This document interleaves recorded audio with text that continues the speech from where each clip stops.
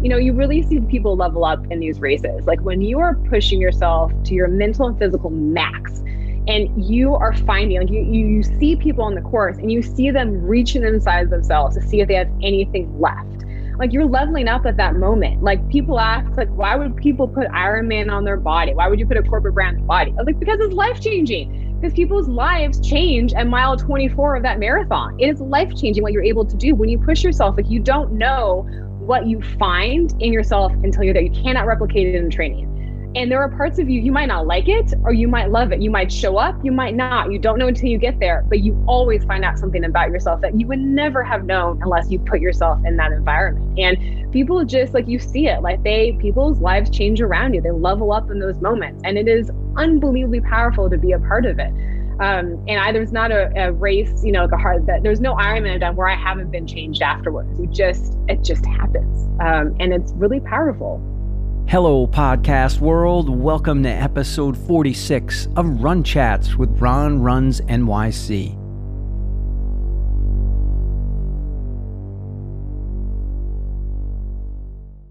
At Ironman Coeur d'Alene, on a brutal day with temps over 100 degrees that caused an attrition rate of 27%, Jennifer Volman battled the elements, dug deep, executed her race plan brilliantly, and made her Kona dream come true. Can you say grit? But to do it in front of her cheering 6-year-old daughter, stepdaughter, and partner was truly amazing. Jennifer felt she had lost a lot of who she was after leaving her job as CEO of an education nonprofit to stay home with her daughter. She loved being a mom, but didn't know who she was anymore. Quote, "Triathlons gave me a place to put my energy and rediscover who I was. I'm not kidding when I say it changed my life. I'm a different person because of it. I'm a better mom, friend, partner, person because of it. It is a defining part of my life, and through it, I've discovered so much about myself that I didn't know. My resilience, endurance, ability to push through pain, to see what's on the other side." Jennifer connected with her coach and mentor, Marilyn Chakota, 4 years ago when she'd been doing CrossFit and lifting, and Marilyn suggested giving Tri a shot. Jennifer was hooked, found her passion, and in just 4 short years has gone from a Tri newbie to qualifying for Kona. Talk about inspiring. Today, Jennifer also coaches athletes, helping them define and meet their goals and discover the athletes they know lives inside through her company, Finding Endurance. On Jennifer's why, quote, "She knows how hard I train, knows it's my dream, knows what a big deal it is, and for her to see me do it, it's really powerful. Powerful for her because she's so proud of me and got to see that my dreams came true with so much hard work and with time and tears and sweat. And she saw that come together. And I can't think of a better experience to have with their child than experiencing that with you." Wow. Gives me chills. There's so much inspo in this episode. I hope you all enjoyed this convo as much as we did. So let's dive on in and take a listen.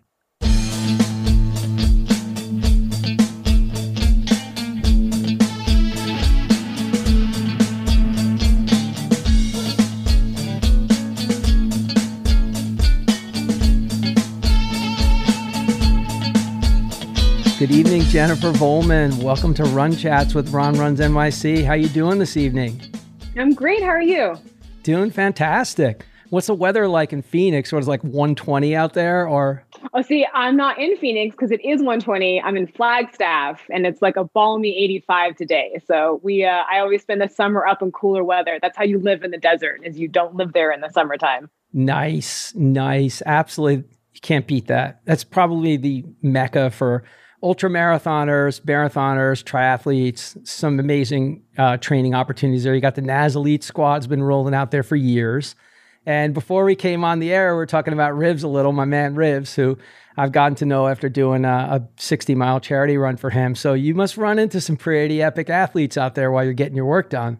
It's amazing. I'll be driving down some of these forest roads going somewhere, and I'll just trying to guess the people's paces, like the group of like the Hoka One team that's running next to like 5:30, 5:45. It's pretty amazing being around just, and last year there was people training for the Olympics or the year prior to that, that were out here from the triathletes. It's pretty stellar to be around so many awesome athletes.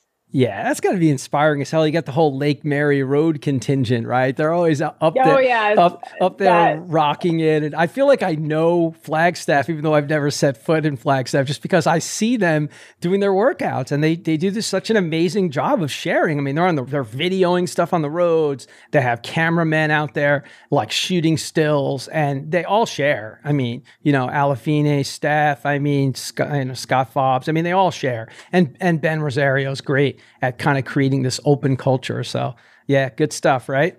Yeah, it's been great. I actually just had Ironman Coeur d'Alene. And so I did all my last big block of training was up here. So it was pretty fun to do it in all these kind of like super famous training spots. I felt inspired and more prepared than I even thought I was going to be afterwards. Yeah. I mean, that is an epic place to be able to go rock your training out to get ready. And for everybody listening at home, Jennifer qualified for Kona at Coeur d'Alene in 100+ degree temperatures, total insanity, crazy race conditions. But we got a long ways to go before we're going to get into her blow by blow in the race, which is going to be super fun. We'll definitely tackle that at the end, but we got to get to all the other good stuff before then. But that's so cool. Now, how long did you go up to Flag to get that last block of training in?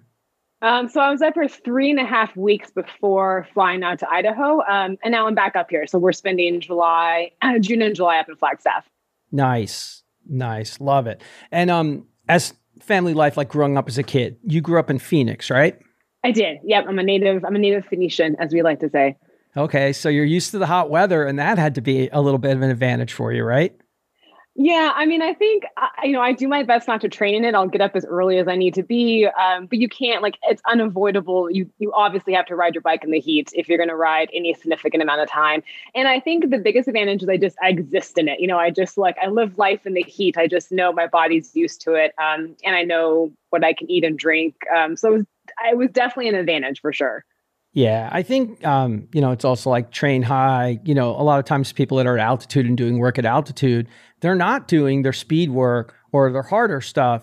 Now, the NAZ Elite group is, but a lot of other groups will just do their core runs, their longer training runs, their longer rides, just to do aerobic strength work and build fitness and adapt, to the climate. And obviously you need more fluids. It's way easier to get dehydrated, when you're training at altitude.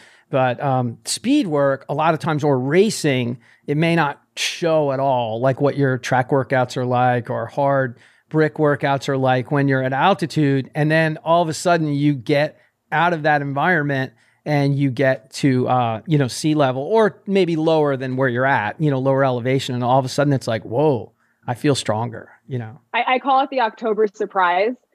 So I spend my summers altitude, Flagstaff is 7K, and I immediately go to Phoenix where it's 118 in August.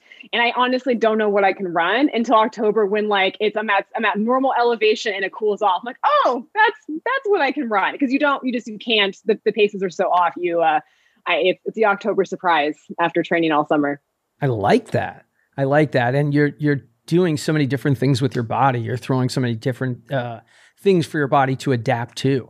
In terms of conditions and oxygen levels and elevation and just all of it leading to positive change. And, as long as you're aware of what you need to be doing. And I think one of the biggest mistakes people make is they get excited. They're going to go do a block and they're going to go to Boulder. They're going to go somewhere. They think they're going to run paces that they run at home, or they came there in shape and they're like, well, I'm rolling out my 20 milers at like 650 pace. So here's what I'm going to do here. And it's like, that's not going to happen at all. You are going to be pulverized if you try to run that in like Mags and Boulder at 8,800 feet. And you're pulverized for days afterwards. I mean, that's the thing is you dig yourself in. And this is my 4th summer up here. I dug myself into whole training. Nutrition was spot on. It was my daily intake. I just didn't increase it enough, and I know what to do. And even then I was out on a hot ride. I was like, oh, man, because you just don't know. And so you dig yourself into a hole. You can't just come out of it at 8,800 feet or 7K, or if it's 118, you can't just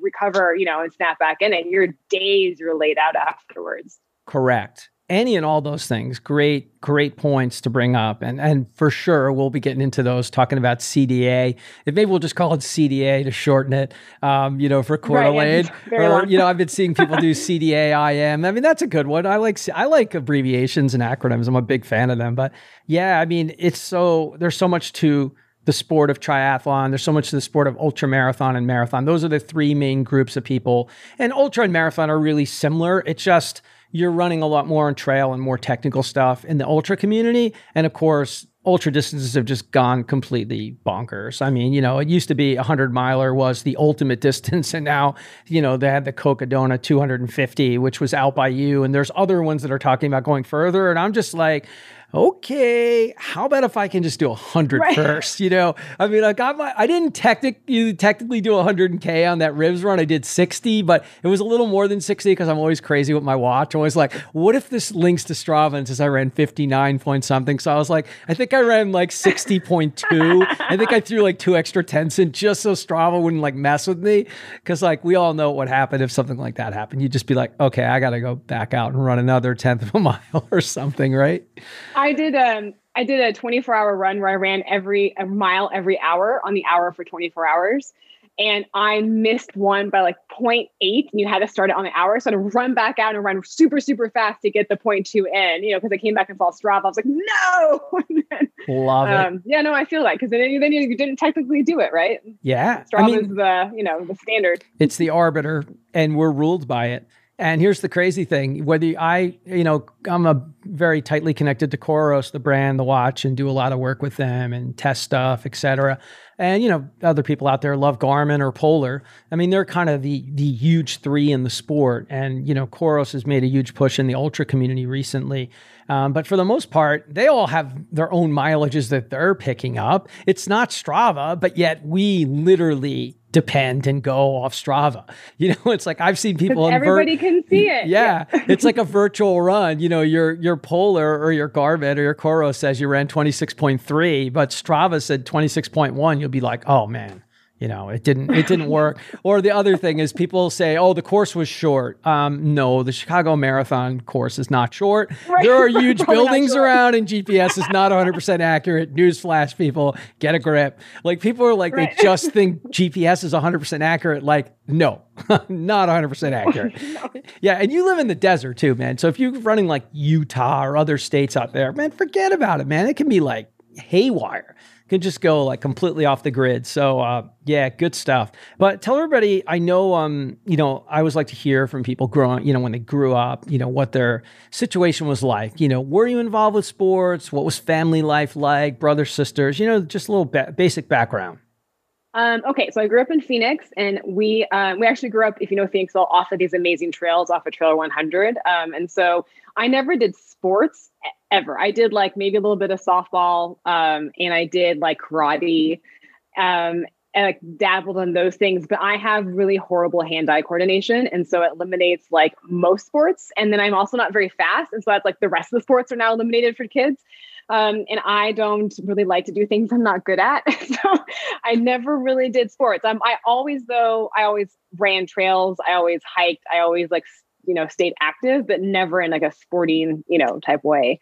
And I'm an only child. And so I grew up, it's kind of cool. We live in the middle of the Phoenix, but I grew up like making forts out in like the desert and the washes. And we didn't have cable until I was like 15 because I wouldn't bring us to the mountain.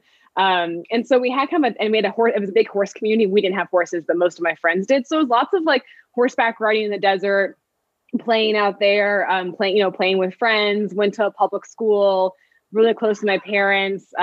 We did like our family vacation every year was going in a car. This is crazy. I would never do this with my 6-year-old, but we would drive across country to go see family in like Wisconsin, Indiana, Kentucky, and then drive back. Like that was our like super fun family vacation. So I've seen lots of the US by car, and listening to like share tapes, I think was our main source of entertainment, and random like radios. I know. So that's my, kind of life growing up. I did lots of activities at school. I did yearbook and student council, and I was in theater, and I was really active, and engaged in that way, but never sports. And I always thought that I was an athlete. Like that was like a strong belief I had. I was like, I'm totally an athlete, even though everything like laid out before me quite clearly indicates that I'm a terrible athlete, like obviously. I even had a gym teacher once tell me I was just too feminine to run fast, as if like somehow that's a like that's a thing. So I kind of always had this, and it's hilarious that I had this like belief in me. And it wasn't until later on in life where I actually got to like figure out that I was actually an athlete. I always said that curling was my sport. I just never tried it. That's why I didn't know. So there's a sport out there for me somewhere. I just hadn't found it yet. Is kind of what I operate off of, which was true. It actually is totally true. I love it. I love it. And so many of us find a sport we really like or connect with, or activities, music, performing, arts, band, whatever those other outside things are that are outside of the athletic windows. Or maybe you're just a pure academic kid and you just love studying and being smart and, really want to pursue education and intellect, et cetera. But it's fun. It's super fun. My son's an only child. I was a middle child, one of three boys beating the living hell out of each other, with my mom trying to keep us under control, which, this tiny little Irish woman trying to keep us from, destroying each other and our house in the process. Right. But I mean, I wouldn't trade our childhood. I think it's awesome. You were out on the trails, and even though you weren't playing sports, you're out there, you're active, you're outside. It's great. And super technical trails. Like I do a lot of trail running as a part of my training. I love trails, and there's an ultra run in my future. That's where I'm headed. I'm not there yet. But as I learned, like I quickly took to it, and I have run those trails since then. Like these are really hard trails. Like I grew up running some of the hardest trails I've ever run. And so it's kind of funny that as a kid, I just, it certainly helped me later on, at least staying active, even though I wasn't in sports. And endurance was always there. In college, I never was on the swim team, but I would swim 3 miles every Saturday, which is crazy. That's, just in context, that's a lot. I rarely swim that much in training for an Ironman. An Ironman is a 2.4 mile swim, and I'm swimming like 3 miles, completely untrained. My form's terrible, but I'm just like in it. And then if running, I've always been enough shape where when I used to travel for work, I would just throw in my running shoes and I would not run for a month and then go to Boston and go run 12 miles, just get lost in the city. And so I've always really loved it and loved just the long events. I just never understood that was actually like a sport. I didn't know that was like a thing that I could do. I just thought it was like therapy, for me. So you had the big aerobic engine early, just didn't know how to direct it or how it was going to play out because I didn't know it was useful. Yeah, or what where it was going to take you, where it could potentially take you. But I've got many friends who do triathlon or have done some or put their toe in the water, quote unquote, to try to make a pun, and many who never ever do it. So for what Jennifer's talking about, swimming 3 miles, like in the Ironman, it's a 2.4 mile swim. So right off the bat, that should give you an idea of just how fucking far a 3 mile swim is. Okay. That's basically and like, slow. Yeah, that's like a runner just saying, okay, well, I'm going to run like 32 miles instead of running 26 miles for the marathon to train. And I'm a fan of overtraining, and I've done overdistance stuff in my life. And sometimes I do overdistance on time. If I know I'm going to run a 250 marathon or a 240 marathon, when I was doing that back in my mid 30s, I'd say to myself, I'm going to do a 3 hour and 30 minute run. I want to run 1 hour longer than my race is going to take. And I'm going to work on my fueling, and I just want to be out there longer. And I'm going to run at the hottest point of the day intentionally because I don't have Phoenix temps by me. Although it gets pretty hot in NYC. I mean, we're over 100 real feel temps the last couple of days and week. And it's not 100 air temp, but bottom line is if it's 103, 104 real feel, you're just like, I can't breathe. Where's the air? It's like so heavy. But a 3 hour swim is like bonkersville, but it's totally awesome. So right off the bat, I don't care what your form is like. I don't care if you're swimming with one arm only and the other arm is just dragging, half-assed. It's awesome. So you got a huge engine and you hadn't figured it out yet, and you did some longer trail runs, and you say you don't have good eye-hand coordination, but if you're running technical trails, you have to have good coordination because there's no way you'll be on your ass every 5 minutes. you'll have broken bones and elbows and knees. And look, that's part of it, man. That's just part of trail running anyway. And to me, that's an allure. If I come back from an ultra and I'm bloodied up, I'm like excited about it. As long as I'm not anything broken, I'm like, cool, I got some war wounds out of this deal. I finished my 50 miler. It's all good. But if you're like, uh-oh, did I break something? Then we have to be a little more concerned, right? Right. That's true. It totally is. I think it's more the, if a ball flies on my face, in no earthly way am I going to catch it. Like, I'm going to scream and duck my head. Like, we were at a baseball game with my daughter, and like one of the balls came towards, and I didn't even think of protecting her. I just like ducked my head, and she's like trying to catch it, and just, it's not there. But trail running, and I used to be pretty decent at yoga too. So if I'm focused on something, I got it, but don't throw anything at me. All right, so we're not playing catch with you, but no. we're right off the bat. We know your daughter is ready to rock, because if she's trying to catch a ball at a ball game, she's ready to roll. Get her a glove. Let's get her. Innocence is bliss, I think. Yeah, probably, but still, I mean, it's all about instincts, right? I mean, that's it. I mean, it's like you're talking about swimming, man. There's cultures that throw kids in the water when they're literally just born, literally out of the womb, and they're like throwing them in the pool and like seeing that these kids won't drown. And it's pretty amazing. Like, I don't know if I would have enough courage to do that with my son, when he's like an infant, just like chuck him in the water. But I've seen it done. I mean, I've seen like YouTube stuff, and I'm like, okay, this isn't for me, but who knows? I mean, there's always more than one way to think about how we approach stuff, right? Mm-hmm, exactly. All right, so that's so no real high school sports. What about when you go off to college? Are you getting involved with sports? Is it just yoga at that point, or are you taking on any other things where you're working on your fitness at all? Or you're just doing the college thing, enjoying school and all that? I mean, I'm always on my fitness. I've never not been like into fitness. So I was college doing the 3-mile swims. I think I was running probably 6 to 8 miles every other day. Just like, no real goals, just like I'm going to run the same kind of route that I typically do. And then I did hot yoga. So those were the main things and weights and like other general things. And actually it was the first time I've ever really heard of a triathlon. Is my college had, you would have a month to complete the entire distance of an Ironman, and you could do it in teams or you could do it yourself. And so I was part of a team. I did, unshockingly, the swimming leg of it. And then another year I did it by myself. And I completed the funny part is I did all of it in a month versus like all of it in a day. But that was kind of the first time I'd ever really heard of it, but that was just like a thing to do with part of the gym that they had at school. Cool. I think that's great exposure. It's a great way to get somebody involved in the sport that isn't, prepared for it or fit for it. But if you can break it up, I think that's one of the cooler things about Strava with like Strava challenges. You see Tour de France companies, bike sponsor companies, Roka, from triathlon and sunglasses and apparel. You just see all these great, challenges that are put forth, to complete X distance and do this and do that. And I think it's a great way to get people off the couch and say, hey, I could never run a marathon, but I could run 26.2 miles over the whole month. And if I do this, I'm going to get some sort of a badge for it. And you know what?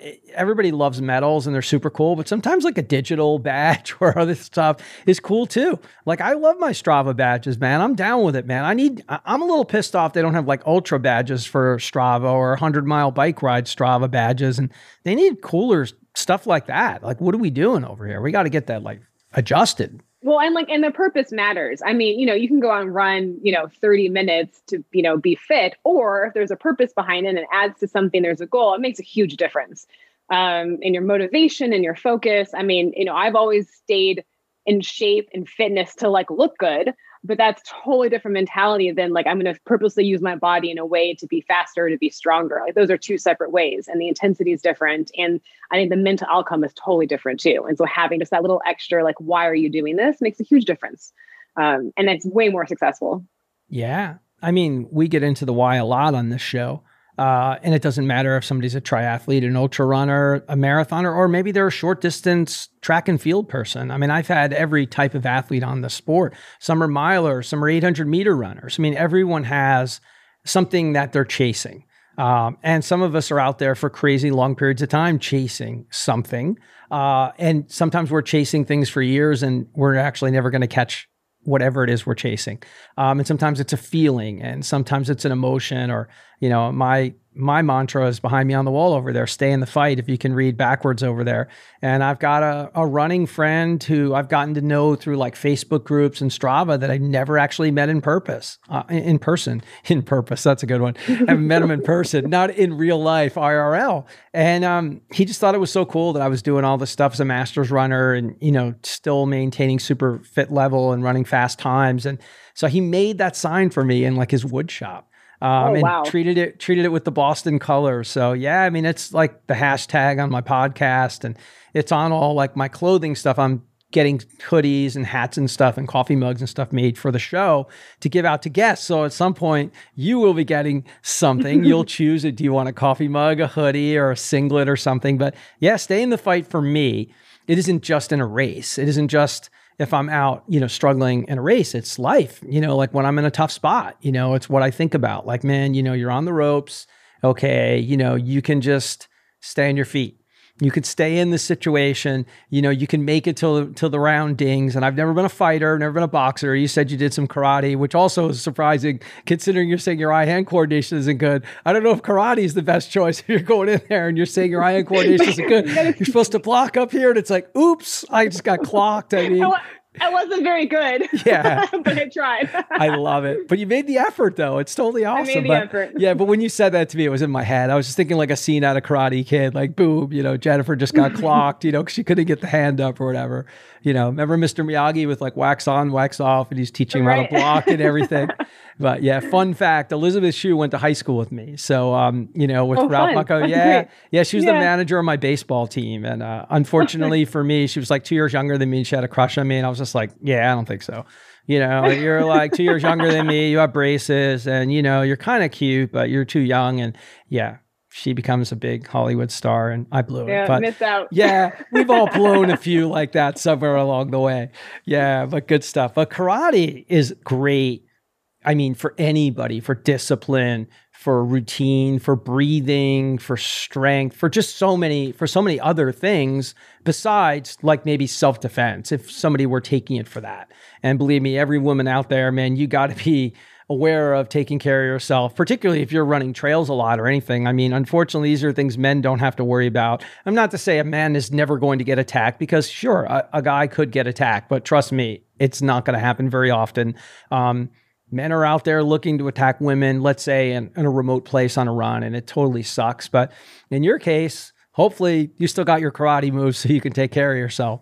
I got mace too, so I'm prepared. Yeah, I mean, no, and I think there's a lot to say. I think there's a lot of situational awareness that women just have innately and have to have just because you're a woman. You have to just know your surroundings, and I'm pretty sure most men don't know who's by them in the grocery store parking lot when they put their groceries in the store. I bet you most women do. It's just something that you have to be on the guard for. So, and I'm by myself. I mean, I ride by myself. I do everything pretty much alone. I train virtually solo the whole time, and so I'm always as prepared as I can be with mace, and at least I'm pretty fast on a bike. And but yeah. And I did a Krav Maga actually later on in my 20s, so that's actually real. That's real defense there. Karate is karate, but Krav Maga is like, here's what you do if somebody attacks you with a knife. So hopefully those skills are still somewhere inside of me. Yeah. Hopefully I never have to know. Actually. Yeah, I agree. I hope not.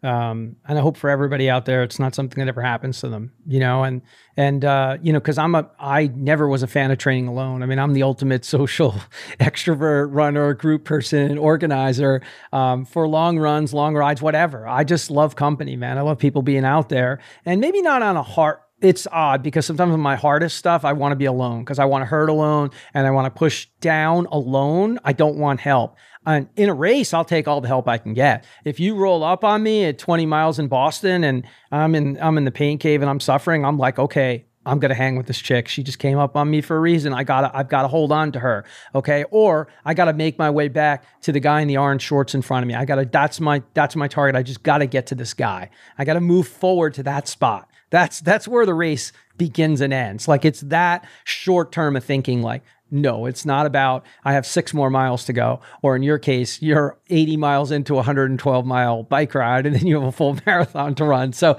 yeah, you got to be like, you just don't think, you can't think about it that way. Yeah. You're not, if you do that, you're done automatically. If that's what your mind is, count yourself out. It's going to be a long day. Yeah. And trust me, it's going to be a really long day with the kind of temps you were rolling in out of Coeur d'Alene. Yeah, it was a long day. Yeah. So let's go. So you have the swimming. And, maybe the stroke isn't great yet, but man, you got the endurance. So you have that going. And you were also doing some other strength training, right? You were doing some other like weightlifting and some strength stuff as well, right? Yeah. So in my late 20s, early 30s, I got into CrossFit. It was like that. It was like the big, like that's when Cross like blew up. And my friends, my friend was like, "You're pretty intense. You work out a lot. Like you should really try this thing." And I like instantly loved it. And then it was people. There's this community. I really love CrossFit. And part of CrossFit is a lot of Olympic lifting. So then I started doing Olympic lifting like separately. They're at the same gym, but like I would, put them together. And I was really good at like the scaled stuff because I have a really big engine. And anything that required like any WOD workout of the day was over 8 minutes. Like that was me. Like I can like lift a light weight forever. And so I did that. And that was the first place that, somebody actually like referred to me as an athlete. And I was like, oh, am I one now? I didn't know this. And I love CrossFit. I learned a lot. And because I wasn't involved in sports, my idea of weightlifting was like what you read in Cosmo, like, lift light weights, lots. I never really lifted heavy before. I didn't know the form. Like it's these things that when people wonder why only 30% of women are involved in triathlons, it's because a lot of women, like, unless you were really involved in sports, you actually didn't have the gym class that taught you the proper form of how to lift and what you should do and how to move your body. Like you missed out on all of that. And so it was like a crash course in how do you actually gain fitness, in this case with weights or using your anaerobic capacity that I never knew before. And it was really fun and engaging to learn all of that and then put it together. But I wasn't very good. I mean, I was great in the scaled pieces, but like, I'm tall, I'm lean, I don't put a lot of muscle. Like I'm just never going to be able to like throw, 200 pounds over my head. It's just not, I'm not built for it. Yeah, but it's a great introduction. Secretly, you always wanted to believe you were an athlete, even though you had some person telling you you were too feminine to run fast, which literally might be the most absurd thing that anybody has ever said. And particularly in today's environment, that guy would be fired in like 1 second from the start. It was a woman that said my it. God, that's even more insane. It's even more insane. Even more insane. It's 100 times more insane. Like, but this is. These are things people have said along the way. And it isn't just the great things. It isn't just the positive things that we hear that makes Jennifer say, wow, my art teacher told me this. Like, it can be a bizarre statement like that to be like, fuck off, man. I'm too feminine to run fast. What are you talking about? Like, maybe you don't say that, but it clearly had an impact. Yeah. I mean, so you remembered it all those years later. And, now, somebody calls you actually an athlete and you're actually thinking I'm an athlete. Like this is, you could see like a change or a transformation. And the feeling you get about yourself is now I'm part of something else, something that's bigger. And that's why I constantly try to convince people to get off the couch on my show for anything. You don't have to run a marathon to be a runner. You could run a 5K. You could run a local, like run in a park, like a Tuesday night 5K thing. And you could walk the whole thing if you want when you're first starting, because the first step, the first beginning of the journey is to get off the couch, to put some shoes on, to put some gym gear on, to go to a CrossFit class, to go swim in the pool, but to just say, I'm going to try this. I don't care what anyone else thinks. I don't care about any of my stupid ass friends' opinions or anybody else. I'm going to just give this a try and see how it makes me feel.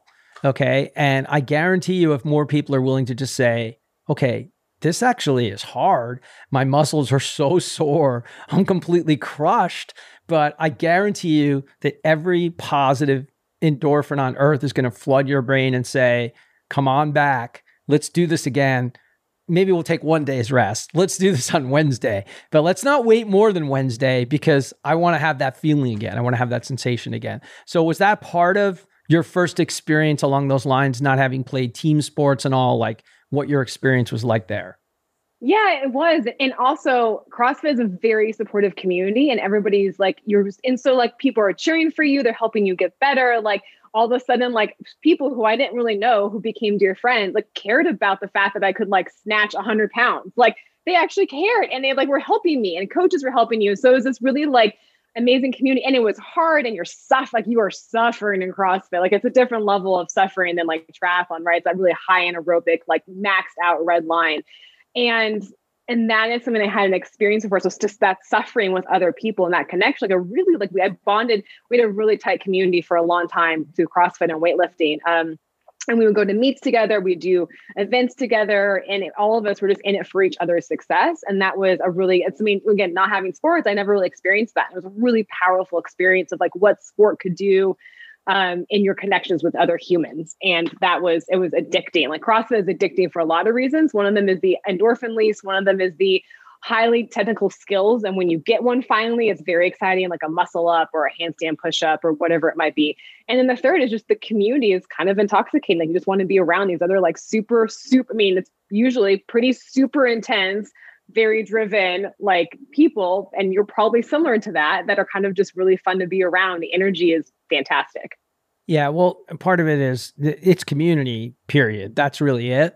And people say the running community, it's community. You can just erase the first word because it's community, because it doesn't matter what goes in front of it. It's community. It's being made to feel welcome. It's a feeling of inclusiveness. It's a feeling of people watching Jennifer do the reps a certain way and saying, hey, try it this way or do it that way. Or you did 100, like, great job. I think that's why Strava rocks so much, because of kudos and people being able to see what you do. If you trust them enough and you share and you're friends with them on Strava and they see your workouts, like, there's very few things that are cooler. Sure, there's Instagram and we're all there, and there's Facebook and we're all there. But to me, like Strava is like a very sacred place. Like that's a pure place. Like it's there. Your data's there, man. Your miles are there. Your elevation's there. You can't lie on Strava. Like it's all there. Yeah, and if it didn't happen on Strava, it didn't happen. That's the facts. Yep. I mean, we all know that. So if it didn't happen on Strava, no one wants to hear about your watch didn't sync or anything else. Sorry. Right. Can't help you. Sorry, Jennifer. You really didn't ride 100 miles on your bike. It was not a Century ride because it didn't sync and didn't show up. So sorry, you're going to have to do it tomorrow, Right. Yeah, but that's it. But that feeling of inclusion and being part of something bigger than yourself is definitely, it's awesome. Yeah, it definitely is. It's hard. After you have that, it's hard, you don't want to not have that. It's, and that's the great thing too, when getting involved with sports. Like if you get involved in that little 5K and you find a community, you're so much more likely to keep going because the community will keep bringing you back, and you don't want that missing anymore in your life once you find it. Well, that's it. That's the gold right there. And that's what I tell people. The moment you make that one running friend, one becomes two becomes 4. It just multiplies. And even if you like we're talking about the really hard stuff, training, and I saw you nodding your head when I was talking about it. Yeah, maybe you really do want to crush the really hard long ride alone, where you want to ride a certain amount at threshold or at race pace. Or for me, how many miles of my 22-mile long run, how many am I doing at marathon pace or faster? A lot of times I'll even throw some half marathon pace miles in there in the middle of the run, and then leave my marathon pace stuff for late when I'm really tired, when I'm really worn down, and just say, okay, it's time to rally. This is the way a marathon feels. A marathon doesn't feel like I'm fresh. I mean, you ran 26 miles. And in your case with Ironman, you're doing it after a 112-mile bike ride. And of course, it is different than racing a marathon on its own, or just, riding a 100-mile ride or whatever, when you're piecing these things together, and all of it is different. But man, it's either way, the community, those first connections lead to more.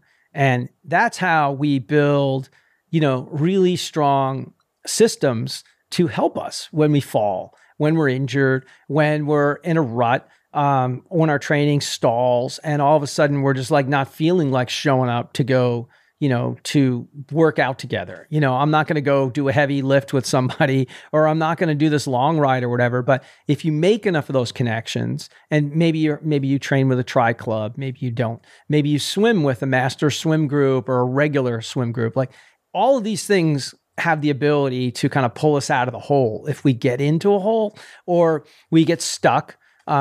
outside of obviously being coached, and I know you also coach and you have a coach. Yeah, so those are mm-hmm. two very, very different things, which we'll spend time on as well. But whether you are a coach yourself and you're coaching others, you may know all the best advice in the world. Trust me, I've coached people. So I know all the best advice to tell you, Jennifer, and all the people I'm coaching. You need this day off, Jennifer. Just listen to me. Give your body this one day. You're going to come back so much stronger. Would Ron take the day off in the same situation? Yeah. Right. No, right. No. Like 99 times out of 100, no. Sometimes yes, but almost never no. So, but those dynamics of getting them into that community, like that's everything.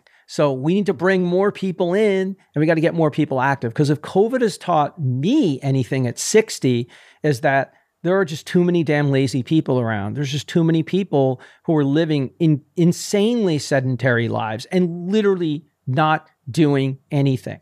And if I can at 60, and I've got friends who are much older than me crushing it, running crazy fast times, like you can't use age as an excuse, can't use anything as an excuse. I don't care how overweight you are. Everybody can get overweight. Everybody can get unfit. Everybody can feel like, I don't like this person in the mirror. I don't like this person. That's why I love Goggins so much, because you know what? You can't bullshit yourself. You might be able to bullshit a lot of other people in this world. But if you can't come to grips with that person in the mirror every single day, you're not going to be the best version of yourself. You got to be able to be honest with yourself and say, man, I look like shit right now. Okay. And that is the truth, not because of the scale. I know what my face looks like when I'm really healthy. I know what my body looks like. I know what my muscles look like. I know how my clothes fit. I know how all of those things factor into how I feel about myself outside of how fast I can run a race. Okay. And how fit I am based on how much mileage I can throw down on Strava, because we're paying attention. Right. So yeah, I mean, it's like all of this is it's all part of the equation, right? It is. And, everything you do it's not like your mind and body are separate. I think it's a lot of times it's easy to think that way between them. But that's what sports does. It really helps you connect and so you can stay within your body. And if you're unsatisfied and unhealthy physically, like mentally too, like that's also being impacted. And as you start to change your body, you can also start to change your mind. And they're really, I learned that a lot, especially in endurance sports. I think endurance sports are particularly useful for transforming your mind through your body. But that's an important piece. And people are missing that too by not being active, is that connection and what they can do mentally and what other level can they reach by reaching a different level physically. Yeah. And with your coaching background, what I try to explain to people is how little amount of time it takes for habits to actually be reformed or completely formed anew. It's amazing. And that's why gyms can be successful. A well-run gym can be successful because if you can actually show up twice, okay, and maybe that second time, like whatever you're going there for, I don't care if you're just going there because you don't have a treadmill in your apartment and you just want to get out of your apartment and you don't want to run outside. You don't want to, maybe you're a woman, you're worried about safety. Maybe it's 100 in Phoenix or more, 120. Like for whatever reasons are that you're going inside that place, if you can get past like going there twice, maybe 3 times. And that's where the routine begins to be set. I'm going to go on Monday, Wednesday, and Friday, or I'm going to go on Tuesday, Thursday, and Saturday, or I'm going to take Jennifer's class. I'm going to take her spin class, and I'm going to take a hot yoga class, and I'm going to take a strength class, or I'm just going to go and lift my own weights. I'm not going to talk to anybody. I don't want to talk to anybody. I'm not social. I don't care. That's fine. You can tell those people. But if they're showing up, that's where the process starts. And immediately, little by little, change starts to take place. And then the next thing you know, you'll start recruiting other people. You got to come to this gym with me. It's great. Or you got to come to these run workouts with me. I'm running with this team now. Or I'm swimming in, I say master swimming. I'm not saying you're in masters. I just know for me, master swimming is all athletes that swim in like college. I swam in a master swim program. That's how I learned how to swim to get involved with triathlon. And trust me, man, I can't swim like you, man. I'm terrible, man. Right. But I can still swim. I know how to swim.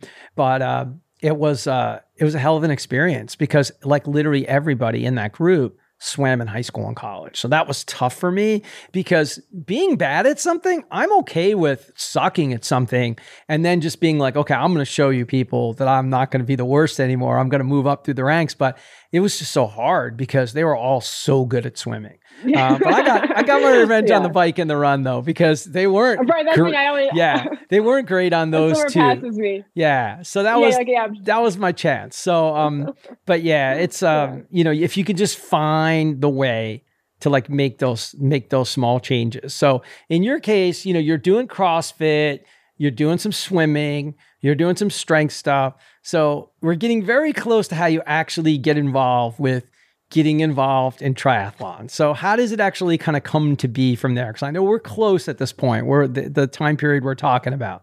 Yeah, it's such a weird way to get in triathlons. Many triathletes come from either swim, bike, or running backgrounds, or sports or anything. And I happened to come into triathlons because my coach, Marilyn Chakota, was weightlifting with me. So she was a professional triathlete. She's won Ironman. She's a triathlon coach. She coaches many professionals and age groupers.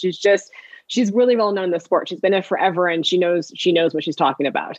And I knew that. And I went to her and I was like, hey, like so when I was pregnant 6 years ago and I got back into swimming because it's the only place where I didn't feel like a giant like whale. And I couldn't run when I was pregnant, like starting 4 months in. And that was when I CrossFitted up the night before I had Azella, my daughter. I was CrossFitting. I PR'd my rack jerk the night before I had her, which is like crazy. But I got back into swimming and I was like, hey, so I'm just getting into the water and I swim 60 minutes straight and I'm not getting any faster. And she's like, okay, like, what are your reps or intervals? Like, oh no, I literally get in the water and I just swim, which also like, I would kill her if she programmed me an hour straight swim without stopping. Like I would be so mad at her. And so she just gave me some swim workouts, and her background is before she was a triathlete, she was a show jumper and she trained horses. And so she has this really like interesting way of looking at a person's, you know, just their physical being, like how are their muscles, how are their ligaments, what's their height, weight, lean, and she would do this with horses and determine if they would be a good racehorse or if they would be a good athlete. And so she looked at me and she would see me like in strength lifting, you build up and you've got maybe 2 shots at a PR lift, like maybe 2 shots. I would take 10 attempts and I would get on the 11th. Like she would see that and, you know, or I would run from my house, which is 2.5 miles away. I'd run to CrossFit, do lifting and run home, which is a horrible way to be a strength athlete. But like, and so I would tell her this and she's like, I really think you're in the wrong sport. Like looking at me, she could tell I'd probably be a decent cyclist. I already knew how to swim, which is a huge barrier to overcome for many people. And I already enjoyed running. I wasn't particularly fast, but like I have the background to be able to run, 8 miles or 12 miles whenever I wanted to. And so she was like, I think you should give it a shot. I think this is your sport. So I did my first sprint triathlon, which hurt. Like sprints are short. That was an hour and probably 15 minutes of like sheer pain. And I was like, this is amazing, but this is not my distance. Like clearly I'm not built for this. And I was kind of hooked. And then she's been my coach ever since. So I was just going through my computer and found old images I had. She just wrote out my program, like a piece of paper. Like as we were lifting, she just kind of wrote out like on Monday, Tuesday, Wednesday, Thursday, here's what you do. And just repeat this for like 8 weeks. And then eventually I did a few races. And then I moved from that to like, then she would email me stuff. And then eventually I moved to Training Peaks, which is what, we use now. And so she just like really took me from somebody who hadn't ridden a bike outside in 15 years, rode spin bikes, kind of ran, kind of swam into a triathlete through this process. And 4 years later, I'm going to Kona. So it's been fun. That is such an awesome story. And an incredibly unique way in. Also, as you said, to not really have been involved with any of those sports at all. You had been swimming, but, didn't have any idea what you were doing with your stroke. But still, to be able to swim an hour straight is a big deal. To be able to swim 3 miles is crazy. Like that is very unique, particularly for somebody who didn't come from a swimming background, somebody who wasn't in the pool a lot and working with a team and swimming laps over and over again. So yeah, you had some rare ability there, in terms of like the engine. And it's super cool, her background with like horses and jumping, and that I find really, really interesting. Like looking at like somebody, kind of from afar, and body type and muscles and build, and, just kind of making a judgment. I would wonder, like, I'd be like, oh no, she's going to say I'm out. You fail, do something else, I'd be like, and the other piece was the mental piece of it too, right? Like because she knew that like any crazy person that could swim and stare at a black line for an hour straight could probably ride a bike for 112 miles and not be bored. Like, I mean, that's the other piece of anybody who's okay. Like, in a weightlifting room, people miss weights and they're screaming and they're like throwing things across the floor. Like, it's a very like tension based sport. And I'm like, okay, I'll try it again. Didn't work. I'll try it again. Like, maybe I'll try it this way. Like, I clearly could stay calm and like continue to problem solve like what was actually happening and move on. And that, I think that was the combination of the two of them. She saw what I had never seen, which like these are actually sport specific skill sets that I had. Who knew? Yeah, 100%. Yeah, because it's kind of all or nothing, when they're going to go for one specific thing or one exercise or one rep.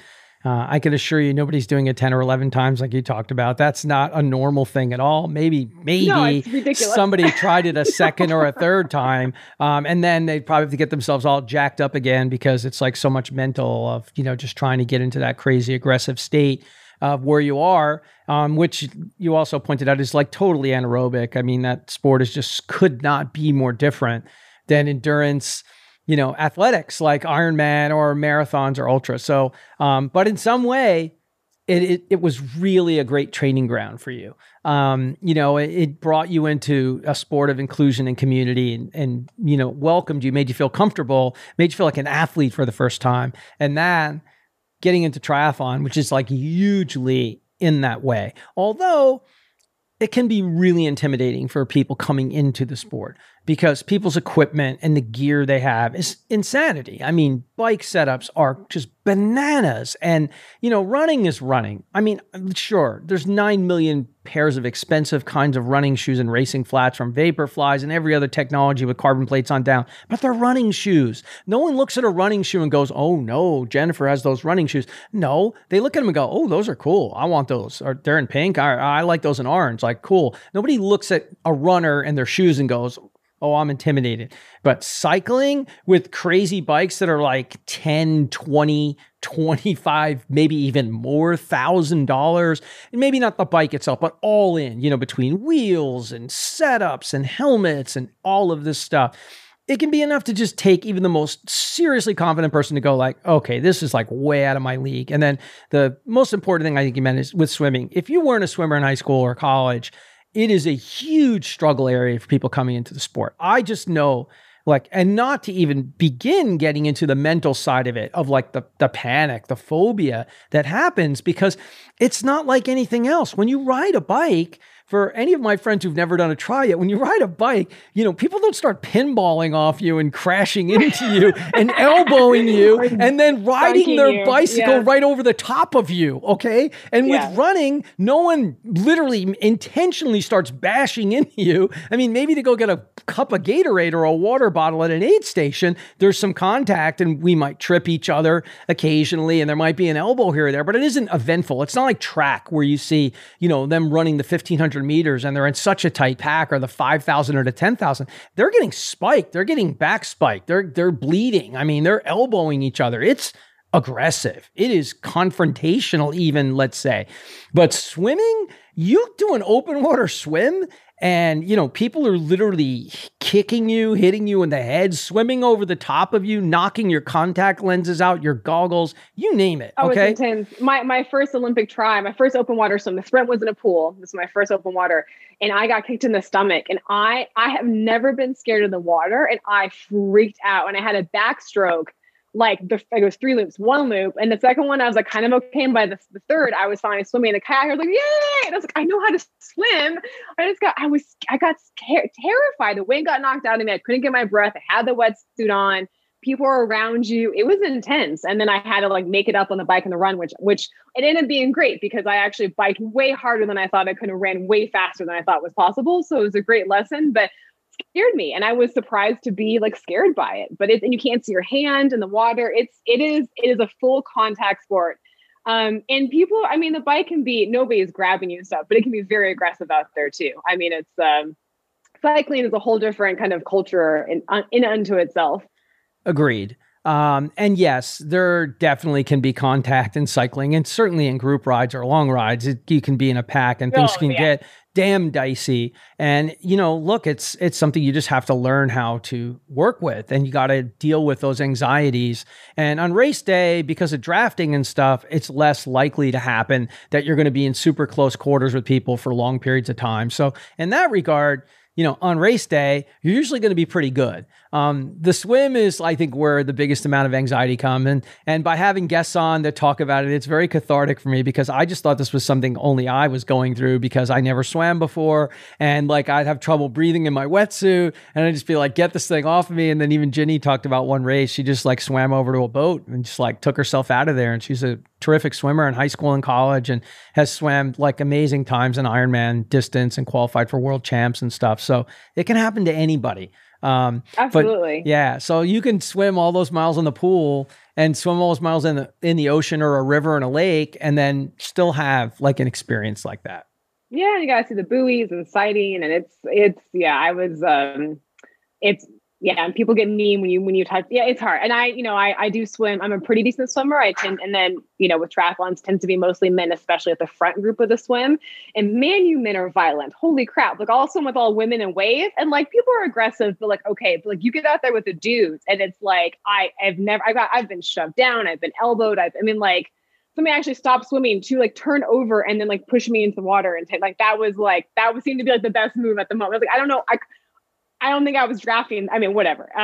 So yeah, it's intense. But now I am expecting of it. I'm ready for it. I can get in there with it. I can throw an elbow if I need to keep to keep the feet. So it's all part of the fun. Yeah. I'm definitely going to the furthest back point that I can at any try when I get back out there.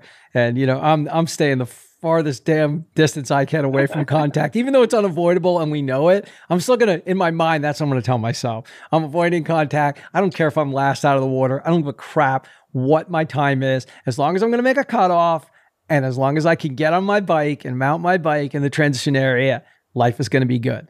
Because I know, obviously things can go horribly wrong. I mean, we've seen Mark Allen have like 9 million flats and have bloody noses in the Ironman for years before he finally broke through and beat Dave Scott. So anybody, even the strongest cyclist, can have a horrible amount of things go wrong and have their day end, not to mention obviously having a crash, which could end anybody's day in an injury.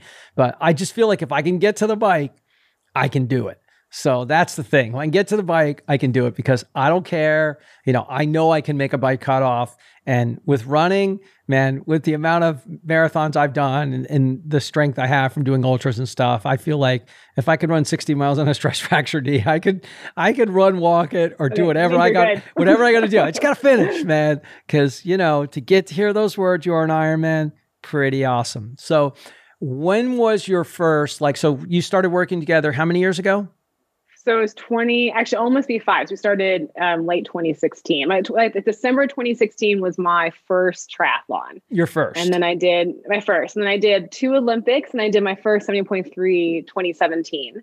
And the following year I did 4 70.3s, which is half Ironmans. And then 2019, I did my first Ironman at Santa Rosa.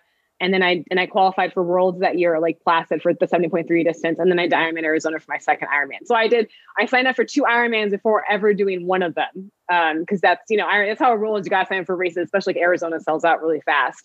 But I was pretty convinced after, it's one of those things, like, it is a crazy distance. It's 140.6 miles, 2.4 mile swim, 112 bike, and a marathon. And when you first start triathlons, I was like, I'm never going to do that. That's ridiculous. And then you do an Olympic, and then a half, and then you're training this much. You're like, well, like, the training's not like that much more. And then now you're in a community. It's normal to do Ironman. It's just like a normal thing that everybody's doing. And you kind of forget that, like, this is a really crazy thing, because it becomes normal. And so you're like, this is a great idea. And, by then it was very apparent that, like, the longer the distance, the better I was. And the more successful I was going to be. And so I had some success in 9.3s. I was 6th, 7th, 8th. I was always kind of in the top 10. And considering I hadn't ridden a bike, in like 15 years, like, and my cycling was kind of taking off, it seemed like an Ironman might really fit me. And it was right. I'm much better in Ironman distance than I am at half distances. And apparently the harder the course and the conditions, the better I do. Like, unfortunately, that's the kind of athlete I am. I need like a really hard, like hard day. And that's where I shine. So for better or for worse. I love it. I absolutely love it. But what I think is really interesting, and I think it's important, and obviously you have your own athletes that you're coaching too. There are way too many people that are just trying to live their lives through everybody else. Okay, Jennifer's doing Ironman. She's super cool.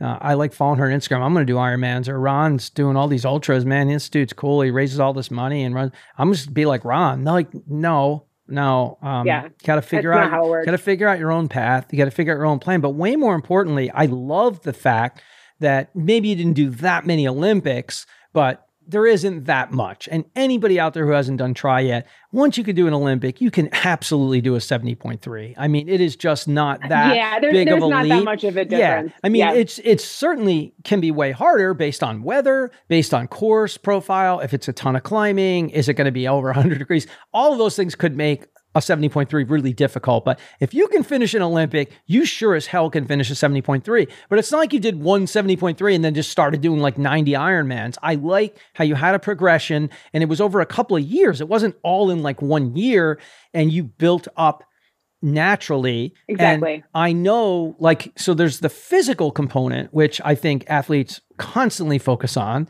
and they think that's all that matters. And they're just missing out on so much of the rest of the story because it's the mental component that is so much more important, not just in your mantras and what's your self-talk going to be out there when the day gets hard, or when the day's going well, what's your self-talk going to be?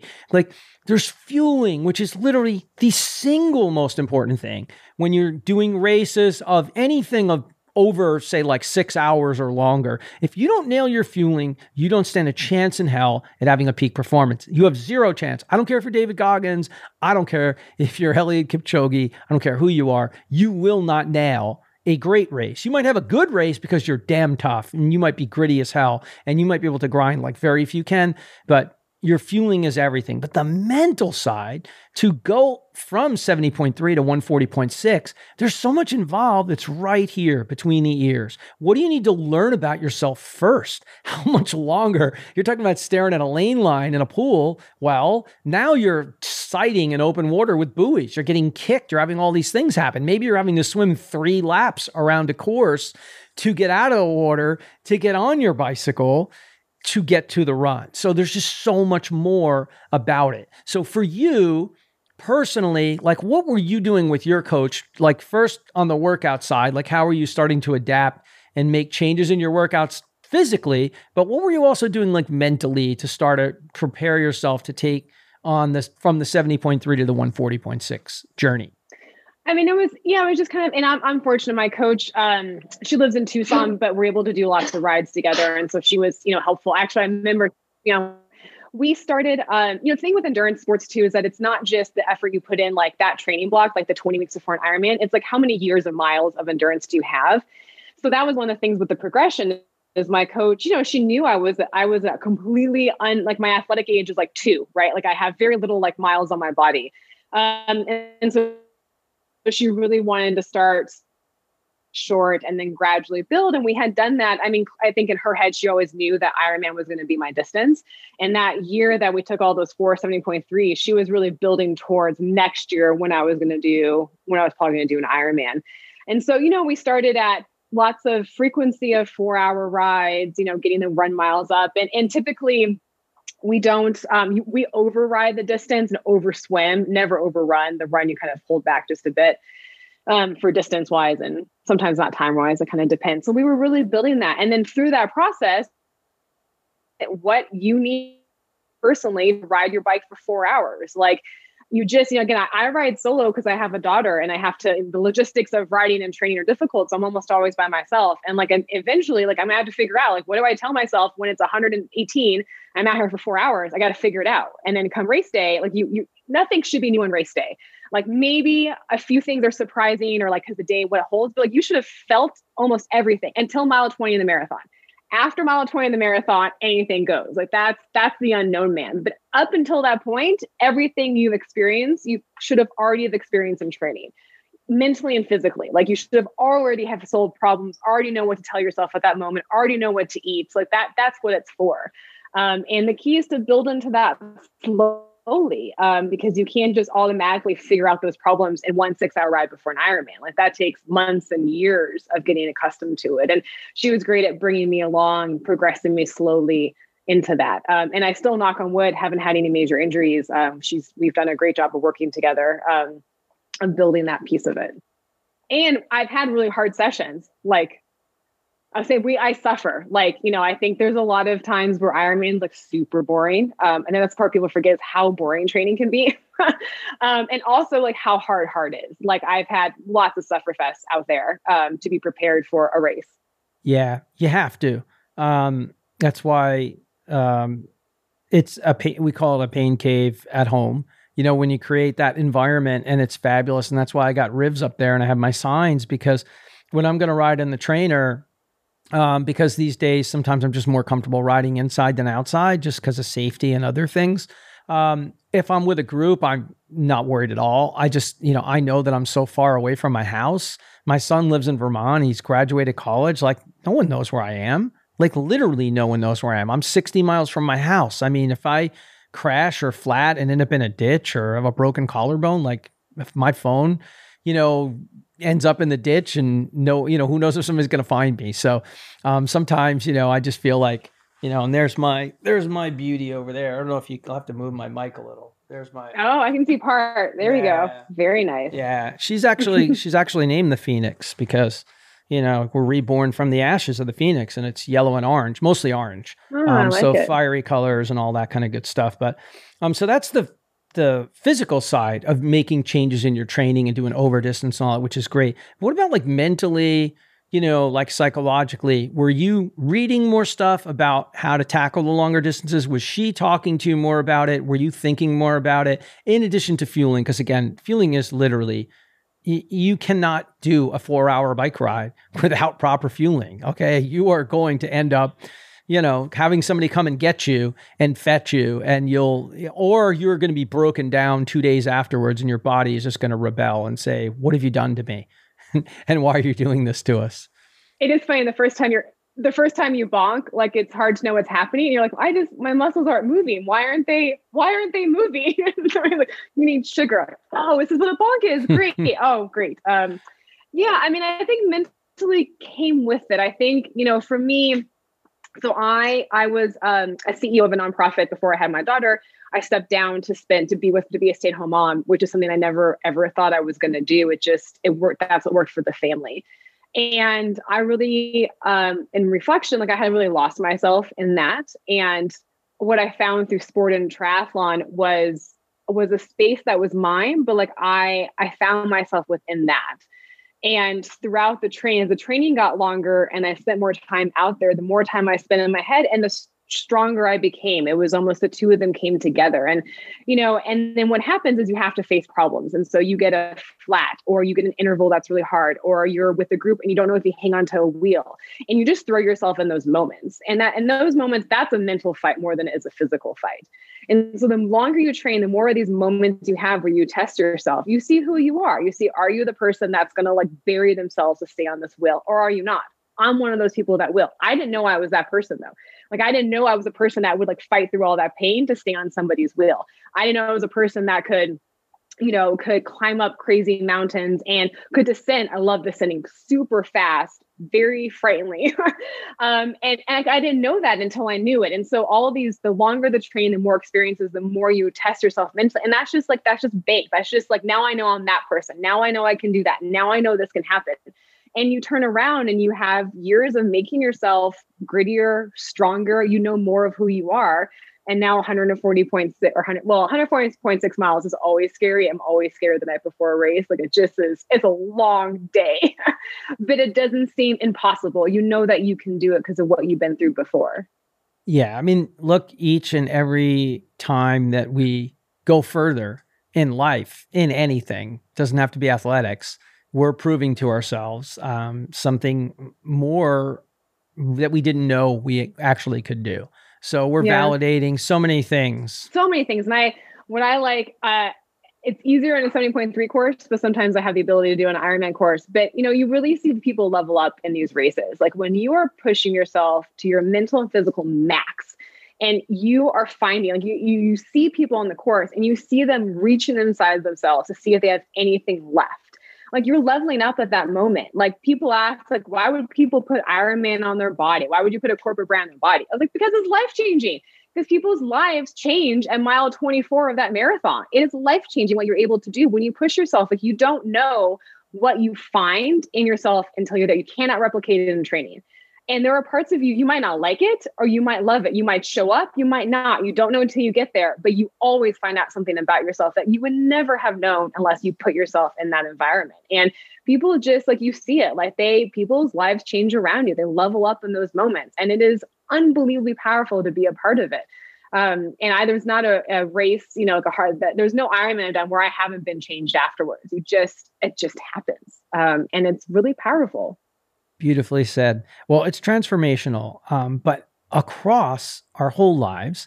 And that's why I started the show, because it isn't just about how awesome athletes are and how kick-ass they are. It's more like about how damn kick-ass they are as moms, as CEOs. You were a CEO before you decided to become a stay-at-home mom, running a nonprofit, running any kind of corporation, just being a good husband, good wife, a business partner, a brother, a sister, a sibling, whatever roles we wear, whatever hats we're wearing in our lives, we have the opportunity to do them at our best and most, the absolute nth level, at a level that we never dreamed that we could possibly achieve when we learn and find out these things about ourselves, because we are transforming. And we're not just transforming when we go down the red carpet. We're not just transforming when we finish 100-mile ultra or run a sub 3-hour marathon or qualify for our first Boston Marathon. We're transforming like iteration by iteration. We're continuing to scale up. And there are sacrifices to be made, lots of them, lots of hours, lots of time. It puts strains on relationships, friendships, our jobs. It pushes us in ways that people that aren't in that arena, that aren't competing to be involved in these really incredibly challenging sports that demand so much of us physically and mentally, they don't understand. So, but if you're willing to do it, to me, the reward it's huge. Yeah. And the change isn't siloed into athletics, right? Like you made that change in your life and that's across the board. That's you as a person now is different, not just you as an athlete. And it's also intoxicating. Like it is like, once you experience that, like it's addicting. You want more of it, like I want more Ironmans.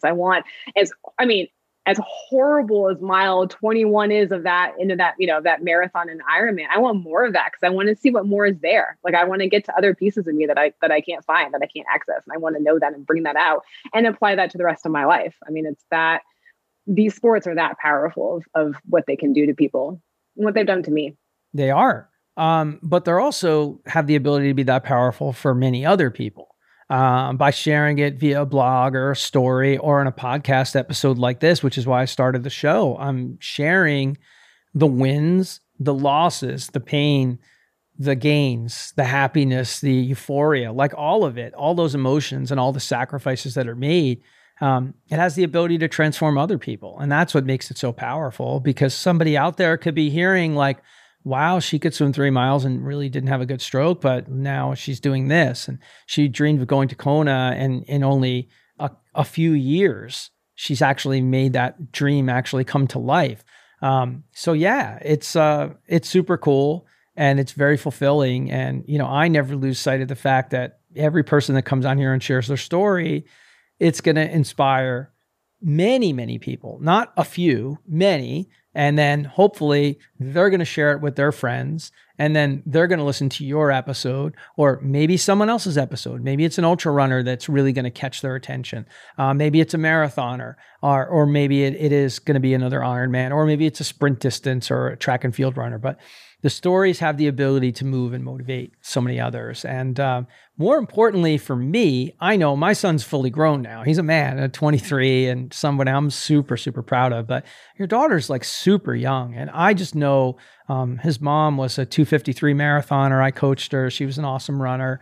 And I just remember, when he was super young and I was coaching him in baseball and stuff, I mean, I reflected on that a lot. Like, was my son going to be proud of me? Was he going to think I was a badass? Was he going to realize how awesome his mom was? Like, what an amazing runner she was. And, they have to figure and process that stuff out on their own. And your daughter is only 6, but I'm pretty sure I remember from your post that she was like out there on the course and, saw you. She was out there. Yeah. Yeah. So that's like, it's important. It's important for me and her to see it. Cause I spend time away for her to train. It's Saturdays before I remember, I'm out 7-8 hours on my bike. It just is. Right. And so she knows and she feels that. I want her to know why I'm doing it. It was important to me for her to know that I'm not just her mom, right? Like I also have passions and dreams, and it's totally okay for me to experience that. A lot of women and moms, I think, get sucked. It's harder. It's harder for women and moms to be able to do what they love to do and be okay with it. It's just society, culture, things that we're told. And I don't want her to have the same thing. And I want her to see that like she's my mom and she spends times away with me, and that's okay because she does what she loves, but she's still my mom and she's still here. And so for her to be in the race course and she knows how hard I train, she knows it's my dream, she knows what a big deal it is. And for her to see me do it it's really powerful. And it's been powerful for her. She went back to camp and I came into camp. And Phil comes up and she's like, "Are you Azella's mom?" And I go, "Yeah." He goes, "Are you going to the world championships?" And I said, "Yes." And she kind of looked me over, like clearly very disappointed with like my appearance, like not all what she thought I was going to look like. But Azella had come in and told the whole entire camp that I'm going to world championships. She's told people on the airplane, like she is telling everybody she is so proud of me. And she got to see that my dreams came true with so much hard work and with time and with tears and with sweat. And she saw that come together. And that's like, I can't think of a better experience to have with your child than them experiencing that with you. That's beautiful. And it's such an important part because family means everything to me, and everyone's family experiences are different. But there's just nothing more important than just trying to show our kids, our children, or one child, like in my case, or in your case, just that anything can be accomplished, when you are willing to do the work and put the sacrifices in and set huge goals in life, that literally anything can be accomplished. And, for them to dream big, and talk about those things, when they're growing up. And I was coaching my son in the dugout and all, it's one thing to talk about things as a coach and as a dad, but it's another thing to set the example as a parent and do those things. And he was out there seeing me run the Boston Marathon so many times in New York and all these places. And you know what? It's awesome. And the fact that she's at that age where it's totally unfiltered and she's literally telling every single person is the greatest, I mean, literally nothing could be greater. I wish my son could go back to 6 years old and me telling everybody like his dad is cool, because at this age, that's not going to happen anymore, but no. That's okay. There was incentives because she knew she gets to go to Hawaii if I get a slot to Kona. So it's also, she was, personally invested. So she was going to go with me to Kona. And my stepdaughter and her partner were also there to celebrate. I have an older stepdaughter. And they're going to come too. And so it was just this really great, like family, like, female experience of just like, just achieving this dream with other women who are really important to me and my daughter. And it made it that much more special. So hopefully Kona will have the same kind of, I can't imagine it can't have the same kind of feeling. It's, it's been a dream to cross that finish line for a long time. So I'm excited about it. Well, it's super empowering. It shows the power of goal setting, and also for her, knowing she's invested because she knows she has a chance to go to Kona. And I can tell you firsthand, I've been to Kona. So when my friend qualified, he kept missing by one spot. He worked for FedEx, and he could fly in their cargo planes like anywhere in the world for the cost of tax of a ticket. So he was like you in that the longer the distance, the better he was. If it was a double Ironman to qualify, he would have had a better chance because the longer, the better. And he would go, he did Ironman Lanzarote in New Zealand and Australia, and he loved traveling like I do. So it was an adventure, but he literally kept missing by one spot. And I kept telling him, I said, if you qualify, I'm going to Kona with you. And it just ended up that his family was all busy and they all had stuff going on. And I was like his guy. I went out there with him. We went out there like 5 days early, and I swam the whole 2.4 mile course with him. And I am the worst damn swimmer around, but there's so much salt in that water. It is so insanely clean. I mean, it is literally like Finding Nemo for your daughter. Trust me. It's like put Finding Nemo on like 100 times, and like you can see colors of fish you've never seen in your life, other than maybe Finding Nemo. You can feel the current change in the water. The temperatures shift by as much as like 10 degrees. You're swimming along and it's like 80. Then all of a sudden you feel like somebody turned the cold water on in the shower, but it passes because, there's these streams of water and you could just feel it coming at you. And I'll never forget, because Gatorade was the sponsor like all the way back then. We got to the turnaround buoy at 1.2 miles and I couldn't even see our hotel anymore, barely. And I was just like, what? We're this far out? Like, I didn't have a wetsuit on either, but there's so much salt in that water.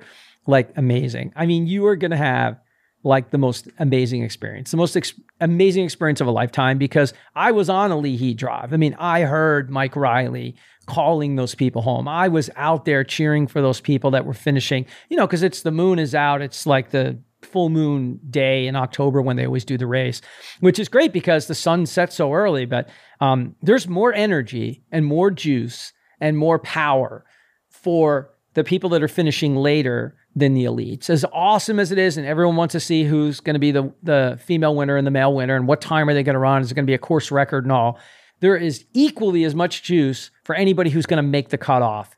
And the people will stay out there. And the elites go home and shower and come back, and they're at that finish line cheering. And I can't even begin to tell you how insanely juiced it's going to be for you. So awesome. Super exciting. I can't wait. Yeah, I'm really excited. Yeah. So let's talk about your race, because, you have a dream and you have a plan. But, let's be real for a moment, because this is really not just for you and our own conversation, but for everybody who's going to listen. This is the stuff I always try to counsel and talk to people about when I coach, which I'm not coaching anymore. Is like, the weather is always going to be the weather. The weather is the weather. That's my line. Like, look, here's the deal, man. I am the storm. That's your attitude. I ran in Boston in the monsoon. I can't tell you how many of my friends just freaked out and were like, oh my God, what are we going to do? I said, what are we going to do? We're either going to run dead into a 35-mile-an-hour headwind the whole way, or we're going to get lucky and the wind's going to turn around and it's going to be a tailwind the whole way. There's absolutely nothing we can do. The only thing you should be thinking about right now is, what do you want to wear? That's it. That's what you should be thinking about. Are you going to wear a rain jacket? Are you going to wear a special hat? What kind of gloves are you going to wear? Because we knew it was going to be on the borderline of snow. It was going to be that cold, but we didn't know. And it ends up, if it had dropped a few degrees and it snowed, it would have been far better off. But it was over 2 inches of rain, 35-mile-an-hour headwind for 26 miles, because in Boston, you only run in one direction. So we ran into headwinds as high as 35 miles an hour and averaged 20 plus for the day. So like that kind of day can destroy anybody, even the strongest person's mindset. But I know that going into that race, there's no one on earth who's going to run an Ironman or run a marathon or an ultra that's not looking at their Weather Channel 2, 3, 4 days before. So here it is. You're getting into Coeur d'Alene. It's a tough bike course already with like a ton of elevation. So was it like 7,000 feet of climbing? Or no, Ironman everybody's Garmin GPS, roughly it's 5,500. Okay. The Ironman, you can never trust the, and the run was supposed to be like, I don't know, 9. It was probably, I think it was 4 is what my GPS had. It was way off, but I'd done the 70.3 there before. So I knew the bike course well. And for me, I love the climbing. I am always excited to climb. It's never a deterrent for me. And the more climbing, the better I do. And so that's actually that's a positive for me. That's it. But it is a hard course. And actually it felt harder than I remembered it being, probably because it was like 104 at the turnaround at mile 90. That probably added to the hardness of it for the day. Yeah, and you did say before, earlier in the episode, you did say that the harder the conditions, the harder the course, the harder the weather, the better your chances are to have like a good race. So, and that is important. It's important for people listening, not just you, because like mindset is such an important thing. And it's an important weapon that we have in our arsenal. And if you tell yourself you're strong and you believe it, and that you can ride well in the wind, or you can ride well on a difficult bike course, or swim well in choppy water, it doesn't mean it's going to be easy, but it's going to at least help you try to deal with those particular elements. Yeah. And, I that is true for me. I actually lost that mindset a bit. I did Ironman 70.3 St. George in May. And it's a really hard bike course, and the run's really hilly and hot. And I thought I would really do well. And I had a terrible run. I overbiked.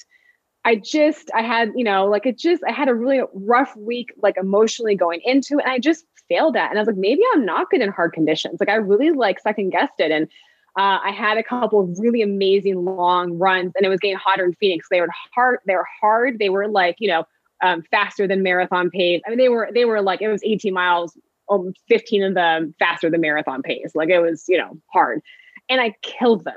And so I kind of got my confidence back, but I got, I get there and you second guess everything before a race. And you're like, I don't know, like maybe this image I have of myself is wrong. Like maybe I actually suck at hard stuff, and I was able to be like, okay, like let's step back a little bit. And part of it is my dream is to go to Kona, and there were so many more Kona slots in this race because of COVID, et cetera. And so I knew, like, if I just executed, there's no way I wasn't going to get a Kona slot. There's just no way. And I was like, I'm going to mess it up. I'm 100% going to mess it up. I'm not getting hard conditions. And so I've had to really calm myself down and just think through like, okay. And the other part of it is I was thinking of Ironman Coeur d'Alene. I thought it would be a PR course for me. I thought I had another year of training, like I was going to go fast. Here are my times. And you see the temperature and suddenly all that's out the window and you have to rethink your entire race and your expectations are totally gone. So it was a mixture of doing those things and, telling myself it's hot, you ride in the heat, you're going to be fine. Just hydrate, use your nutrition. Don't be stupid. Don't overbike. You already learned your lesson. Just don't do it. Like, listen to your coach. She won Ironman Malaysia. Just do what she says. You're going to be fine. Like, just calm down. But it took a lot of mental talk to be ready on race day to stand there, at the edge of the water, knowing that the day, the nerves, it's always a nervous environment before an Ironman, but this race, people were freaking out, and rightfully so. It was a 27% DNF rate, the highest ever of any Ironman. Like, it was a hard day. Everybody knew it. Even the best athletes didn't know if they actually were going to cross that finish line. And the nerves were it was intense. Like, it was a very intense start to a race. It was, everybody kind of knew we're doing something that nobody had done before. Like nobody raced an Ironman in this kind of heat before. Like maybe 2 athletes had ever done it before, perhaps on a hotter day in Coeur d'Alene, but there's not many of them. Yeah. So you have some very historic things, in front of you. There's more slots, which puts enormous amount of extra pressure on anybody who's capable of getting one of those spots. Like, it's not, everybody thinks it's going to be like, oh yeah, I'm going to do this. No, that's the way our brains tend to work. Even the most positive affirmation focused people who have strong mindsets, a lot of times it's the other way. Like, oh man, it should be like, man, I know I can do this time in these conditions. I know I can. It doesn't mean I will, but if I do, I'm going to get my spot. Like, stay focused, stay in the moment, like whatever. And obviously, the swim is not really a concern, not for you. You don't have to worry about the swim at all. So one of the 3 things you're already checked off on, and you like climbing, you like harder courses, but with that amount of heat, nutrition plays way more of a role, like 100 times more of a role. Yep. My biggest fear was cycling is my strongest strength. I'm a very aggressive cycler. I do not like to be outbiked. Like, I will burn matches unnecessarily. Like, it's the thing. And 7.3 is fine. And even like that, that's why St. George blew up on me, is I just biked a little too hard. And I was so afraid I would do it again. And the nutrition, right? Like, you don't, like, I knew what I was going to do, and I had a plan to take on a ton of calories, and it worked. Like, I didn't know it was going to work, but it worked. But yeah, I mean, my biggest concern was I would like the bike too much, that I would go too fast and I would forget about the run. And, and my running's not my strength. Like, I need to bike well because I'll get run down. Interesting enough, not so much in this race. Like, this is the least I've lost in a race. Positions, because it was so hard and I was able to maintain my pace better than others. But typically I need a good lead on the bike before somebody runs me down. So it's just, I mentally knew, and all day in the race, it was a mental check. Like, it was checking watts, checking speed, checking in myself, checking hydration, like making sure I was staying within what I was supposed to do and not get too excited on the bike. And thankfully I was able to execute. Yeah. I mean, look, that's a lot of pressure. I mean, it's one thing, it's insanely demanding physically beyond belief. And then you deal with the mental elements of like anybody who's ever completed an Ironman. And I don't care if you make the swim cutoff by 1 second, the bike cutoff by 1 second, and the run cutoff by 1 second. Fact is, I don't even care if you finish after the run cutoff. I just don't care. If you've ever covered that whole distance, you have my ultimate respect. You have my total admiration. And in fact, the longer it takes you, you have more admiration, because it's the same thing with marathoners who can't run the whole distance or have to walk a huge amount of it. They're out there so much longer. They're on their feet so much longer. So they're in the elements so much longer. So you have my respect. And so do anybody who's ever been on the show feels that same way. Because I do read so often where people say, oh, I'm not a real runner. I don't run fast enough. And I'm just like, nope, I'm never going to let that fly. I climb right on comments. I'm like, I don't want to hear about it. That attitude, you need to erase that attitude yourself. No one is telling you that. Okay. You are allowing yourself to feel that way. So you need to change that voice in your own head. Okay. You are a runner. You are an Ironman. You're a triathlete. And if you don't want to do Ironman, don't do Ironman. Do Olympic distance, or do 70.3. And if you don't like marathons, don't do marathons. Run 5Ks. Like, you don't have to do what everybody else, you feel like the impetus or the push is. But you love Ironman. I love longer distance. But that doesn't mean somebody else out there is going to. And if it's not what you love, and you don't understand your own why, like what the hell are you going out there? The race is the payoff, man. The race is your chance to hurt and suffer for a chance to go to Kona or place a certain amount in your age group or improve your time by X. Whatever the hell your big hanging goal is, it can't just be about the destination. I want to go to Kona. You got to understand, why are you in this sport? Okay. And somewhere in there, between, just trying to show your daughter she can be anything, or me with my son, or there's so many layers to all of our whys. Okay. There isn't one why. There isn't one thing. There isn't one simple cut and dry thing. Like, anybody will get out of bed on the hardest day of the year in the worst climate and say, I don't care about anybody else who's going to punch trying to punch their ticket to Kona. I'm riding in this weather. Okay. And I had my chance. All my friends were like, you can't be serious. You're not going to run the 60 miles in that weather. Like, do it. Just move it 1 week after your birthday. Who cares? I'm like, nope. I said I was doing it on my birthday. I know I'll have more people paying attention because I had people on Facebook Live and Instagram Live following. I'm like, I got to do this on my birthday. That's the commitment I made. I made that commitment to myself. And even though I never met Rivs and didn't even know him back then, in my mind, I had made a contract with myself and I had to live up to it. So that's it. When you lock yourself in and your reasons are pure and you're doing it for the right reasons, and many times it's for something bigger than yourself, that's when you're going to really be able to move the needle in life.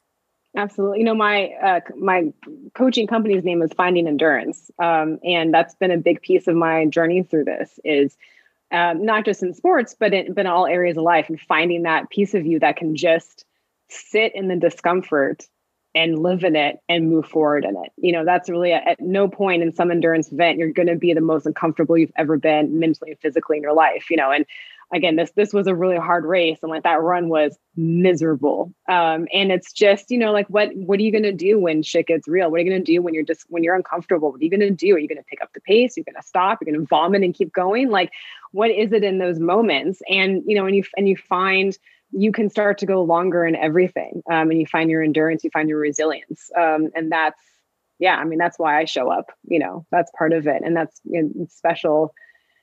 It's neat to see other people experience that around you. And also, it's not like everybody's having a great day. Like, it was, I'm on the run, a woman collapsed in front of me. People were balled up in a ball on the side of the road in cramps. People were vomiting everywhere. By the third lap, there's 3 loops. Everybody was walking except for, whatever age groupers who were around me. We were trying to get to Kona or trying to have a faster time. It was like decimation. I've never seen that before. And people have described out on the bike course later in the day as like a bomb. Like, bikes were over there. People were hiding under the rider trucks to get shade. People had dug mud pits in the ditch to get in them. Like, it was crazy. And everybody had their own level of fighting endurance that day, whatever. It's not always pretty. It's not always good. And you don't always accomplish it either. But it's that piece, whatever keeps you going, to the finish line. The finish line, right? That's the fun part. That's the part that we remember. And, but it's not it's not the transformational part. No, it's not. And, managing the heat, managing the nutrition, managing, doing that properly kept you from cramping. And not to say when you're getting that much nutrition in, vomiting is almost always going to happen at high temperatures. So you could have been thrown up too. But I'll take vomiting any day over cramping, because cramping can end a race. Cramping can literally send you out. You can recover from vomiting. You can get, if you can cool yourself off, harder to do, but the cramping, I'm not, knock on wood, I'm not a cramper. I've never had that as an issue. I am like a heavy salt sweater. And so I use like highly concentrated sodium containers, and I do it, like I drink it daily when I'm training to Phoenix. Like I just know that I need it and I'm on top of it. So no, I was lucky for hydration and nutrition.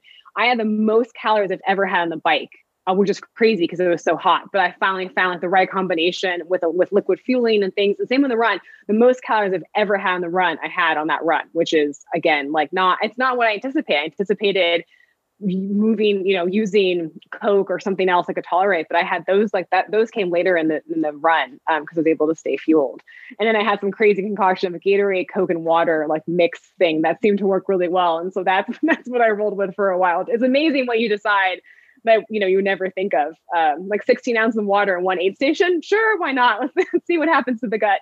Let's try it. And let's try it. Why not? Coke is pure magic, and the ultra running community have learned that a long time ago. I mean, if you give a runner a Coca-Cola in their darkest moment, and a lot of people want it defizzed and stuff. I bring on the fizz. I don't care. I'm not worried about burping, belching, or anything else. I'm just like, just give up the Coke, man. Give it up.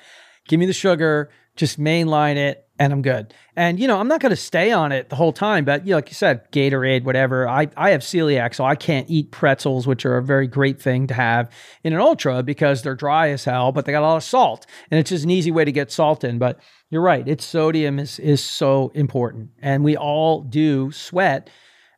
Very different stuff is coming out of us from the inside. And if you don't know those things, you need to find it out somehow, whether it's in an actual race or in your long rides. Yeah, you have to know. And then mine's been I haven't always, this is the first race I've executed nutrition like perfectly. It's the most calories dead on, the first time in all my races for an Ironman especially. And so I'm really proud. That was a big deal. Like that was it. That was Kona or not Kona was my nutrition hydration. That was dream or not dream, was just getting it right and staying disciplined and on top of it. And there are other factors, but if I didn't have that right, there's no Kona. I'm 20th place. I'm walking the marathon. I'm not running in 10th place, in 11:35. I'm not doing that. It's a huge difference. And I think my guess is that many people underestimated like how critical that was to be nailed down.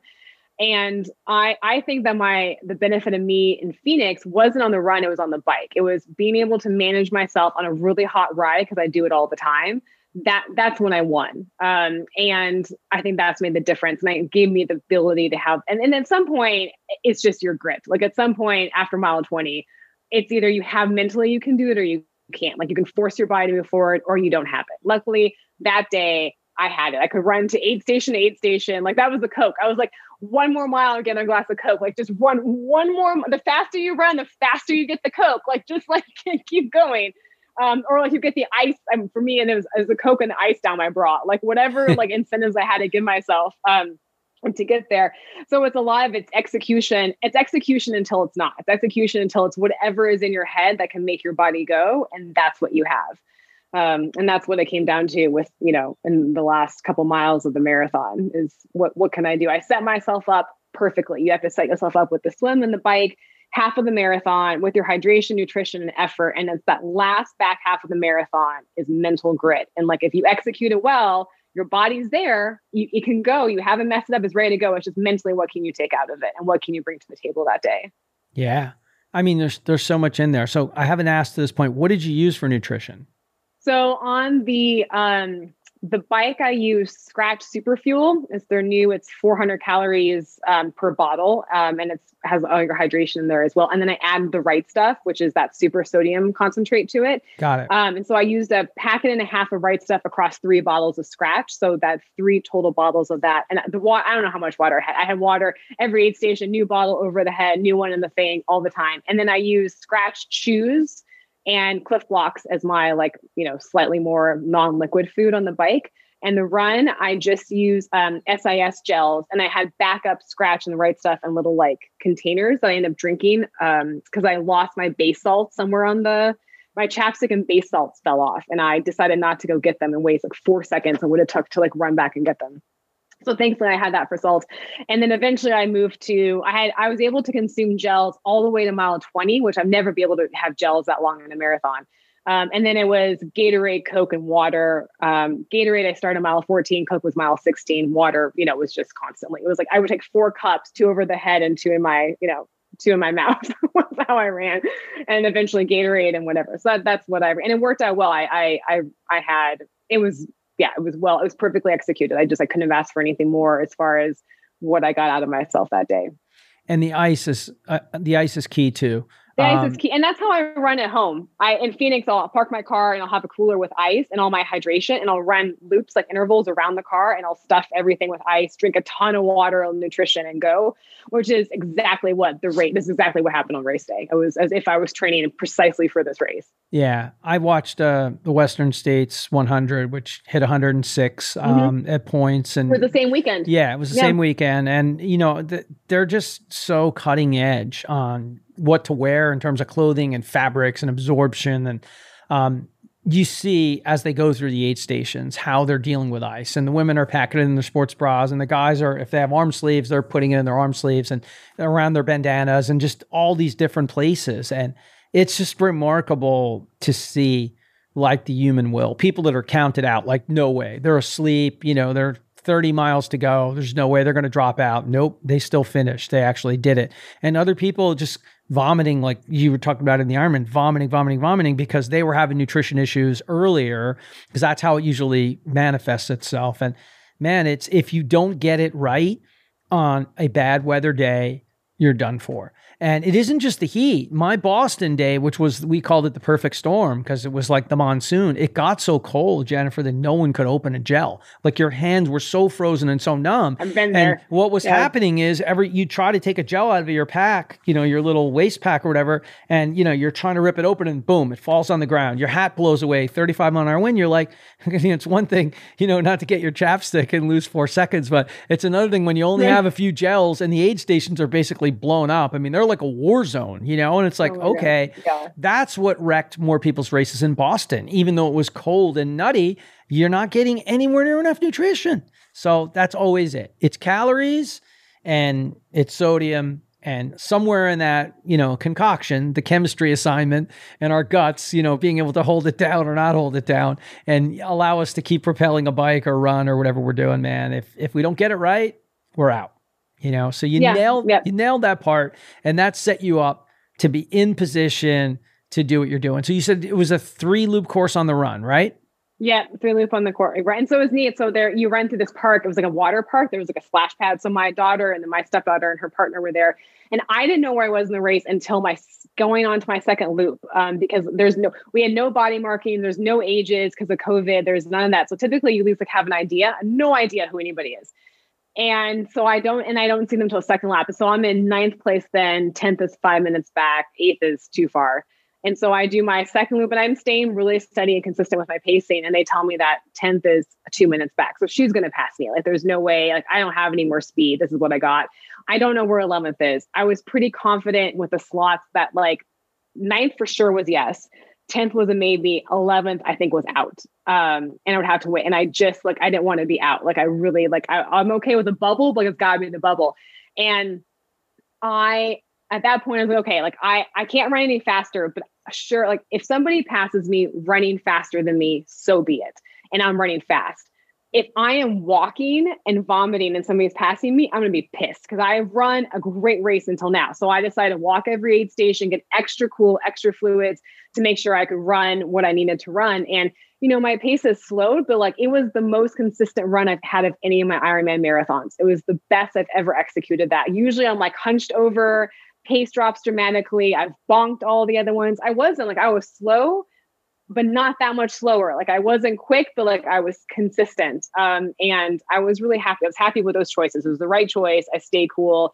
I was able to keep my 10th place spot, and it was good enough, for Kona. And I'm happy I was able to stay. And that was hard. Like, it sounds easy when you say it, but, like, you get that turnaround, you got 4 miles left and it's all uphill. And it's just like, it's just really, it's just hard. It's just, it's one of the hardest things I've ever done. Every Ironman is one of the hardest things I've ever done before. And you just gut it out, and just push through what you can. The good thing is, the thing that was comforting to me is I would see other people in loops, other runners, and I knew them. So they should be faster than I was, but I was seeing them the same time on the loops. And I was like, well, if they're not running that much faster than me, I'm slow, but they must be slow too. So there's a little bit of this, like, understanding, like, if it's 104 for me, it's 104 for everybody. Like, if I'm suffering, everybody's suffering. It's not just my, solo experience there. And so that was helpful to, to keep going. But every part of me was like, why aren't we walking? Like, that person's walking, that person's walking. Like, come on. Kona's not that great. Like, do you really want to do this in 14 weeks? No, we don't want to do this again. What are you thinking? It's going to be way hotter there, but those voices went away. Well, you manage the voices. That's what it's about. And you managed and made good decisions. You made good decisions when it's not easy to make good decisions, because it's very easy to say, I'm going to try to press a little bit here because 10th place is going to come and take me out and I'm going to miss my spot, or 11th is going to come and I'm going to get pushed out by 1. So that's when we start to make bad decisions. And then, you run 20 seconds, 15 seconds faster a mile for 2 miles, but then you're done. Then you're walking for like the last 8 miles and you don't even realize that you were that close to executing it and pulling it off, which is what you did. So, fine line. You gotta think about the aid stations. I tell people all the time with ultras, particularly people that haven't done a 50 miler before, maybe done a 50K before, or maybe it's their first 100 or the first 100K. You can't think about this like it's a marathon. It's not a marathon. You're going to be out there like 3 times longer, 4 times longer, 10 times longer. Like those aid stations, you need to come up with a plan and you need to execute what that plan is. And to me, I go in there and just hang out for a little while. That's all. It's an ultra. And I'm not talking about in the first 20 or 30 miles, but once I get out over, 50K or so and a long ultra, that's when I'm going to start literally like stopping in the aid station, stop, get something down, a little bit of solid of something. I don't care if it's potato chips, whatever it is, chocolate candy, whatever it is. I have celiac, so I can't just eat anything they have, but they're really good. They'll have plain boiled potatoes in there and sea salt. There's things in there that are very simple. And because of COVID, we can't have, our crews and stuff. It's been a little bit unique and different right now, although that's all going to start changing. We're going to start being able to get back to racing more the way we're used to. Like you're talking about not getting marked up and not knowing where people are. That's tricky because that's how that's how you have some sort of an idea. You said you qualified for World Age Group Championships, which is a big, big deal. I qualified for the World Marathon Age Group Championships in London. And, we're going to have special bibs. And yeah, that's how I'm going to know in the 60-year-old age group, who's in what place when I come up on somebody. I'm not going to worry about the guys with the other color bibs, although that's not true. I'll chase anybody, man. If anybody comes up on me or anybody's in front of me, I'm always going to try to hunt somebody down. But yeah, we are focused on our age group more so, particularly when something like that's on the line. Yeah. Yeah. And those voices too. I think one thing to know in endurance sports is you have highs and lows and both of them come and pass. And it's hard to remember that sometimes during the lows. But I remember at one point I was running the second half and I was like, I'm from Arizona, like bring it, Idaho. This isn't hot. Like I got this. I was like killing it. And then like immediately I was like, oh my God. So, but it's knowing like, if you have the ability to take a step back and be like, I'm in a low spot, it's going to pass. I'm not going to be low like this, and I'm going to work through it. Like, because you feel like it's like the end of it. But if you're able to like manage those things, that makes a huge difference too. It's how you manage those voices that come in and out, because it's lots of them, and it's how you kind of use them and then try to find the one that works for you in that moment and bring that voice in, and ignore the ones that are just not, or acknowledge them and then just let them roll through you. I'm not really into blocking things. My toenail came off somewhere at like mile 14, which is really painful. But as it turns out, and I, typically like would have blocked it out. And I was like, okay, toe, like I hear you. You're in a lot of pain. I can't do anything about it, but I swear to you, I will fix you later. And it kind of just went away, as opposed to like blocking in this like constant tapping of pain. Like it just kind of absorbed in. And same with those voices. Like if you can absorb them in, like I hear you. I hear that I think I can't do this. I think you're wrong. I'm going to keep on going until I know for sure I can't. And then eventually they'll fade away and a new voice will come in and you can take that one on. Yeah. It's like you got to address the elephant in the room. And if when the voices get loud enough, that, body parts are then being affected, like i.e. cramping. And I've cramped in ultras and I've just been like, okay, here's what's going to go down. We're 39 point something miles. We still have 11 miles to go. So guess what? Does anybody here in this body of mine think we're not finishing 50 miles? Because you guys know me better. These are out loud conversations. I'm not worried about who's coming near me. I don't care if somebody. I talk to my Yeah. So these are. I talk to my foot. I actually literally got loud talk to my foot. Yeah, that was whatever. I'm delusional. We can definitely be friends because it's like, okay, so calf, you cramp all you want. We're gonna go sideways. We're gonna go backwards. We're going to do whatever the hell we need to do, but we sure as hell ain't stopping before we get to 50 miles. So you might as well get on board and join the party. I promise you, this is my fault. I just want you guys to know it's my fault. I fucked the nutrition up. It's on me, and I'm going to do everything I can at every aid station to fix it. I'm going to get more salt in, do all this stuff, try to help, but we're still moving. So you might as well just cut the cramping shit. And I swear, I know it's nuts. It's impossible, but I was able to run a few more miles to the aid station. And I really believe the brain is that powerful that we can override this stuff. Obviously not life and death, but this kind of stuff, yes, we can divert the conversation and say, nope, sorry, we got to get, you think anybody's quitting here? No, we're not quitting. Okay. We've got work to do. So let's join the party. Let's go. Are you in or are you out? Yeah, exactly. Let's go. Yep. All yeah, right. exactly. I mean, toenails? Who needs a toenail? Come on, man. Fine. Fine. Yeah, we don't need a toenail. 9 other ones. They grow back. Or you got big black ones like me. I mean, whatever. So awesome. So you dealt with the nutrition, you dealt with the mental side. You didn't know, obviously, this was happening, it was going to happen. But coming in on that last loop. When did you see your daughter last, or your group? It wasn't just your daughter. Obviously, you had a group of people out there that were rooting for you and cheering for you. When did you see them last? And did you know in that last time around, if it was coming up onto the red carpet, did you know at that point, that you had the Kona spot, or you really had no idea? It was just up in the air, right? Yeah, it was, because the way slots were done is based proportionally on how many starters there are. And so somebody in the Facebook group was great and put all of the hypothetical, likely slots available. I love triathletes. They got we're crazy. And so that was, it was 9 slots was hypothetical, which ended up being accurate. And I knew that one of the women I was good friends with was already going to Kona. So there was 8. I thought there was 8 slots. It'd be 1 roll down, 9 for sure. And that's why I thought 10th was going to be on the bubble.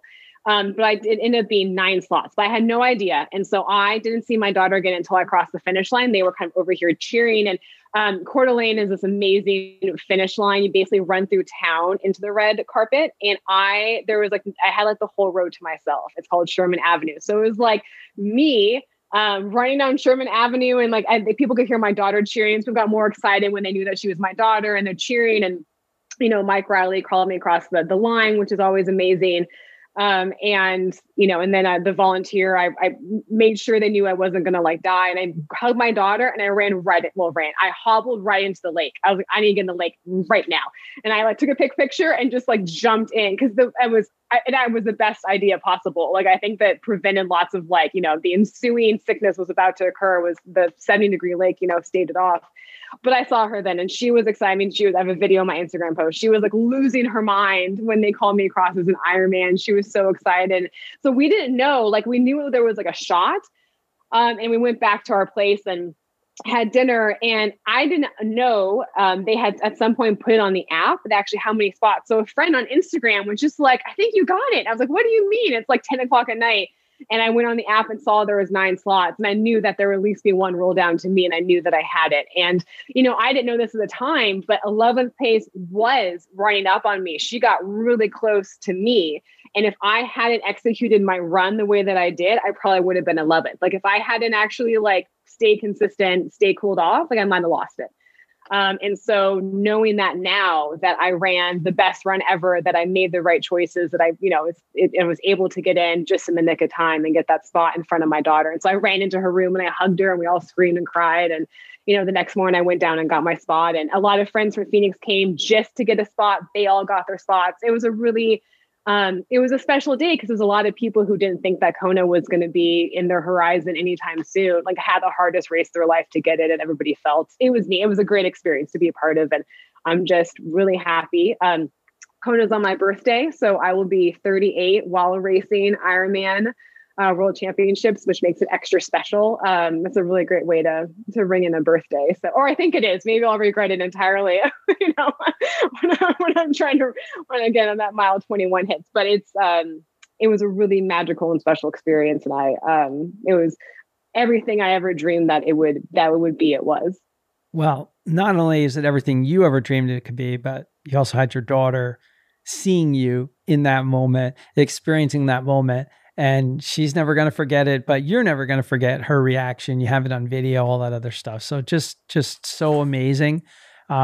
Just unbelievable life stuff, transformational, super exciting, emotional stuff. And, if you didn't manage the run the way you did, you said you might not have. No, you would not have. I can assure you, there's no way on earth, if you weren't like taking those breaks through those aid stations and getting those extra calories in and dumping the water on your head and getting the Coca-Cola, you would have got run down. Fact. Okay. Not maybe, fact. Yeah. So keep that in your memory bank. And if I had burned, and if I had burned 3 more matches on the bike, I wouldn't have had the run. I mean, it's all those, like, it's a long day, but it comes down to like 2 decisions. It comes down to like just little things that either make or break you, because it's that thin line. Like, you are racing at your absolute limit, and it can go either way. And it's you don't know back in the day which decision it was that led you there. And it's the run, it's a little bit of the bike, but I would have 100% would have been run down. And for me,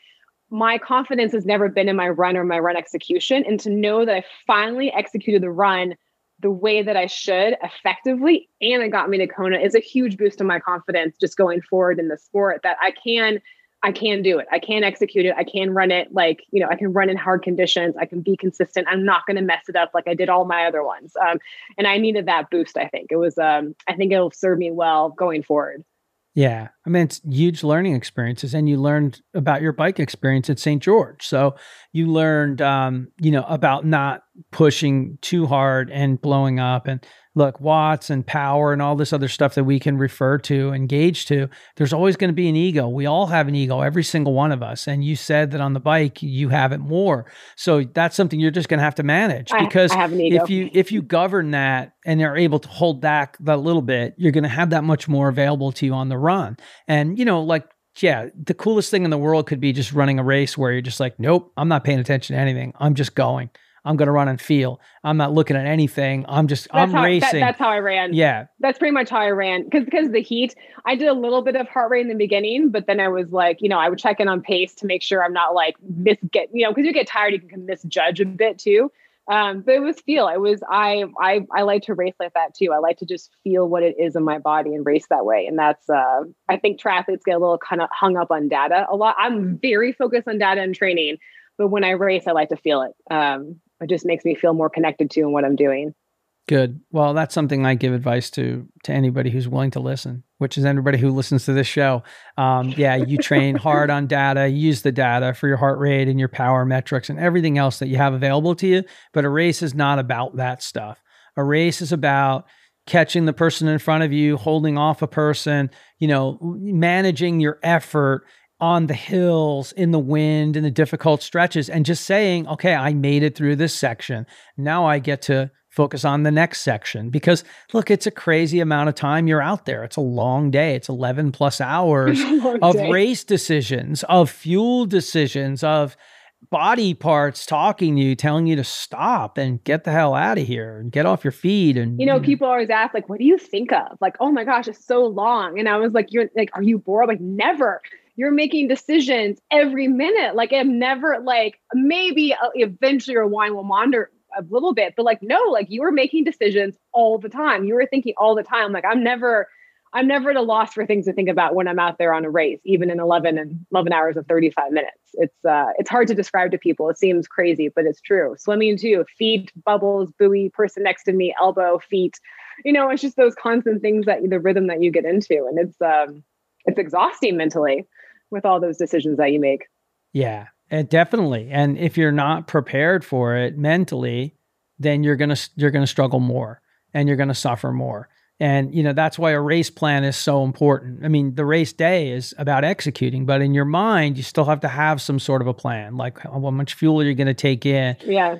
Who are you going to see out on the course? Where are people going to be? You know, It's the Mike Tyson line. Everybody has a plan until you get punched in the face. I mean, that's what Ironman is. Like, you go into it with the plan, but you have to know that your plan you probably have to deviate at some point, and you have to be prepared for that too. Like, you have to be prepared for your plan sucking. And then what are you going to do then? And so it's both of like having a plan and then knowing like at some point the plan's not going to work. And what are you going to do then? What decisions do you make then? What happens when you get punched in the face? the longer the distance, the more that is a fact.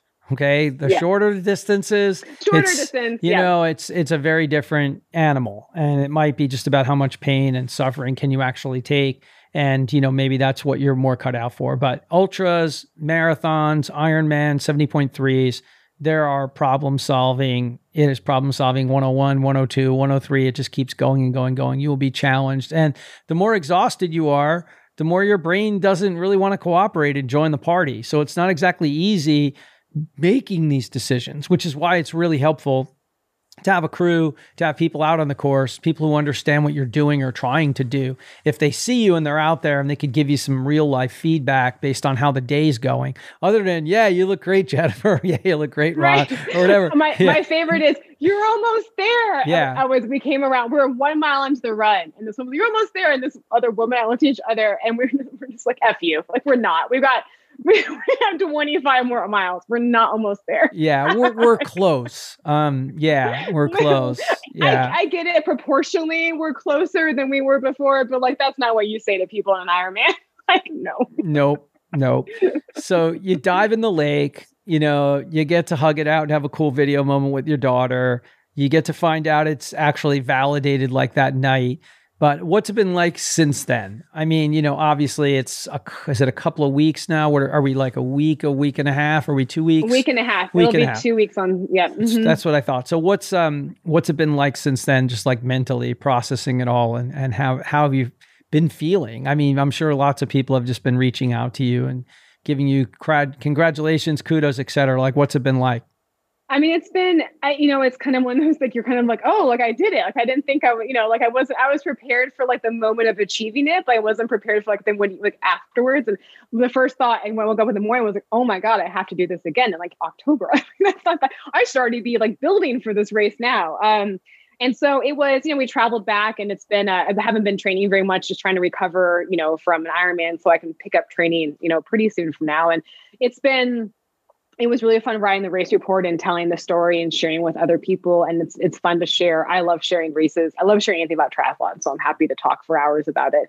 And it's been great living in that. I think the part to me that I think is so special is like, once you're Kona qualified, you're always Kona qualified. Like, once you're a Boston Marathon qualifier, you're always, people can't take that away from you. And it's a really huge achievement. And I'm really excited I got to achieve it. And I say that, I said this to my coach, like, well, there were more spots than usual. Like, next time I'll have to be at the top of the podium. Like, it's this. And she's like, stop. She's like, that was a brutal day, and you executed perfectly in hard conditions on a brutal day, and you earned it. I don't want to hear about not earning it just because there was more spots.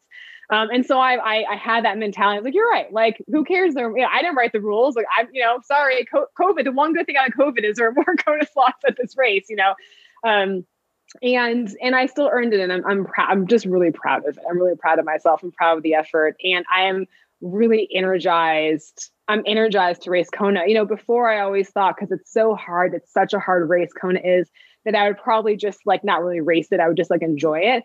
But after Coeur d'Alene, I'm like, hell yeah, I'm going to race it. I clearly do really well in the heat. Like, I should race it. Like, I might really put up a performance that is surprising. I might have been 10th in this race, but who knows what I can pull out with more weeks of training and training in Phoenix, and train at 7K and then train in Phoenix. Like, I'm really excited about it. I'm excited to see what I can do against like the best. And I'm excited to, share the course with the best triathletes in the world, some of the best athletes in the world. When I was a kid, I used to watch Ironman on, the coverage they were showing NBC. And I remember this Ironman 1997, where the two women were crawling like to get to the finish line. The bodies totally gave out. Julie Moss. No, it wasn't Julie Moss. So Julie Moss was the first. This is 1997, and it was Natasha. Yeah, and it was the Natasha two women Bodman. were battling out. There you go. And Wendy Ingram, they were battling it out. And I remember watching that, being like, "What are this? Is crazy." Like I couldn't. Like, who does this? Who could do this? You know. But part of me, there was like a spark. Like, I wonder if I could do that. Like, no, there's no way. But maybe. And so, you know, for me, like as always wanting to be a competitive athlete, never thinking I was, never knowing how to now prove to myself and to that girl that watched those two women that like, I have it, I can do it. I can suffer with them. I'm an athlete. I'm good at it. I'm very good at it. So girls that I get to go to world championships. And I'm doing this in my, you know, my late 30s after having a daughter, after a career change, all these things, I'm doing it and I'm good at it.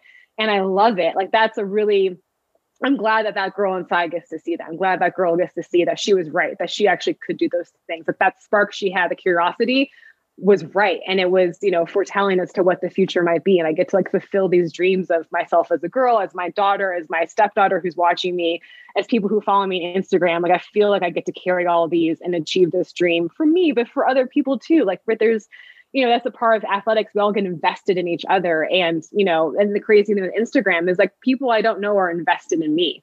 And it's really like, I feel that. And it's beautiful to know all these people were cheering for me who don't really know me as a person, but they're invested in me.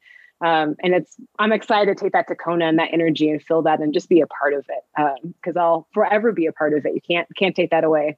Never. And you're going to get to be on TV in the best televised sporting event in the world. There's no better sporting event than Kona.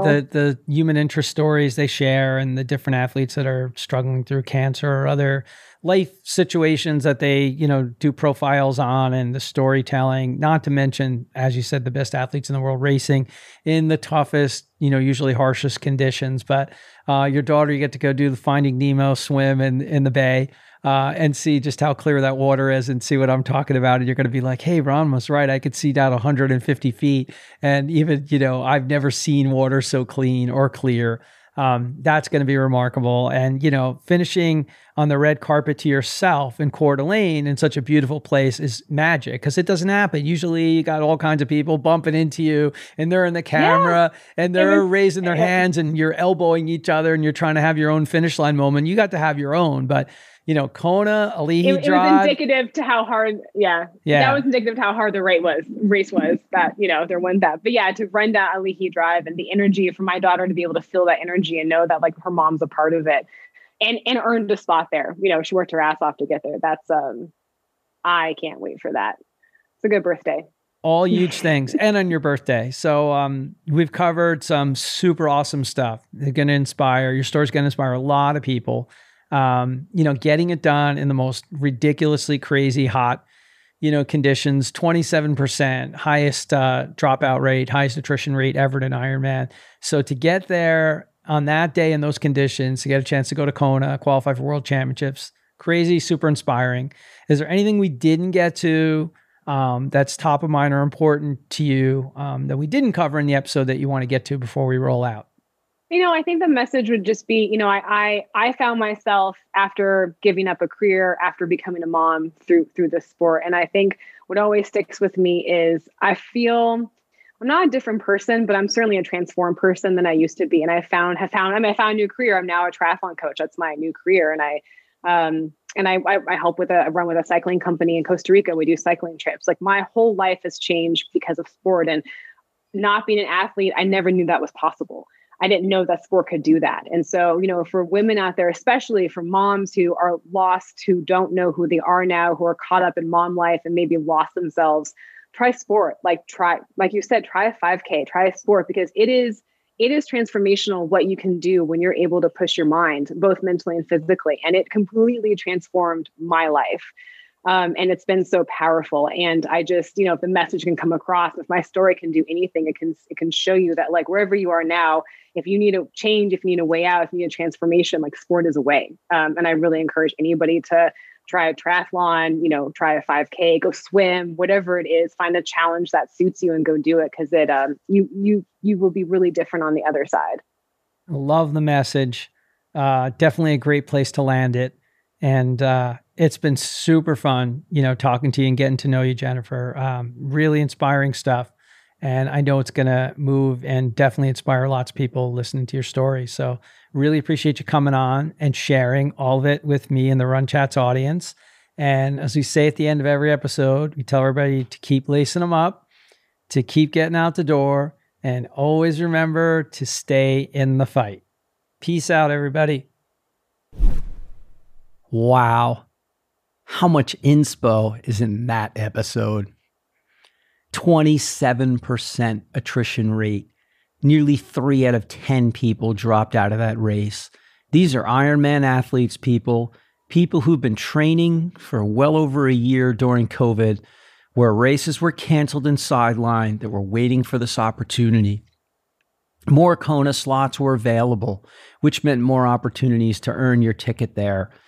And people couldn't keep going in that race. So for Jennifer to put it all together, to get her nutrition right, to get her pacing and her watts and her power right, and to just keep pushing forward in those extreme conditions says so much about her grit and her want and her why. It just was a wonderful episode. I always love having the opportunity, being raised by such a strong single mom, one of 3 boys. It gives me great pride to share stories of women who are badasses and moms and are just doing awesome things out there in the world of sports and in business. And Jennifer certainly meets all that criteria. So this one was special to me. I enjoyed it very much, and I hope you all do as well. And continue to say thank you to everyone who shares our episodes on IG Stories, on Facebook, wherever you feel this episode might resonate, could help get somebody up off on the couch. Just think about the fact that Jennifer didn't start doing triathlon until 4, maybe 4.5 years ago, and she's going to Kona.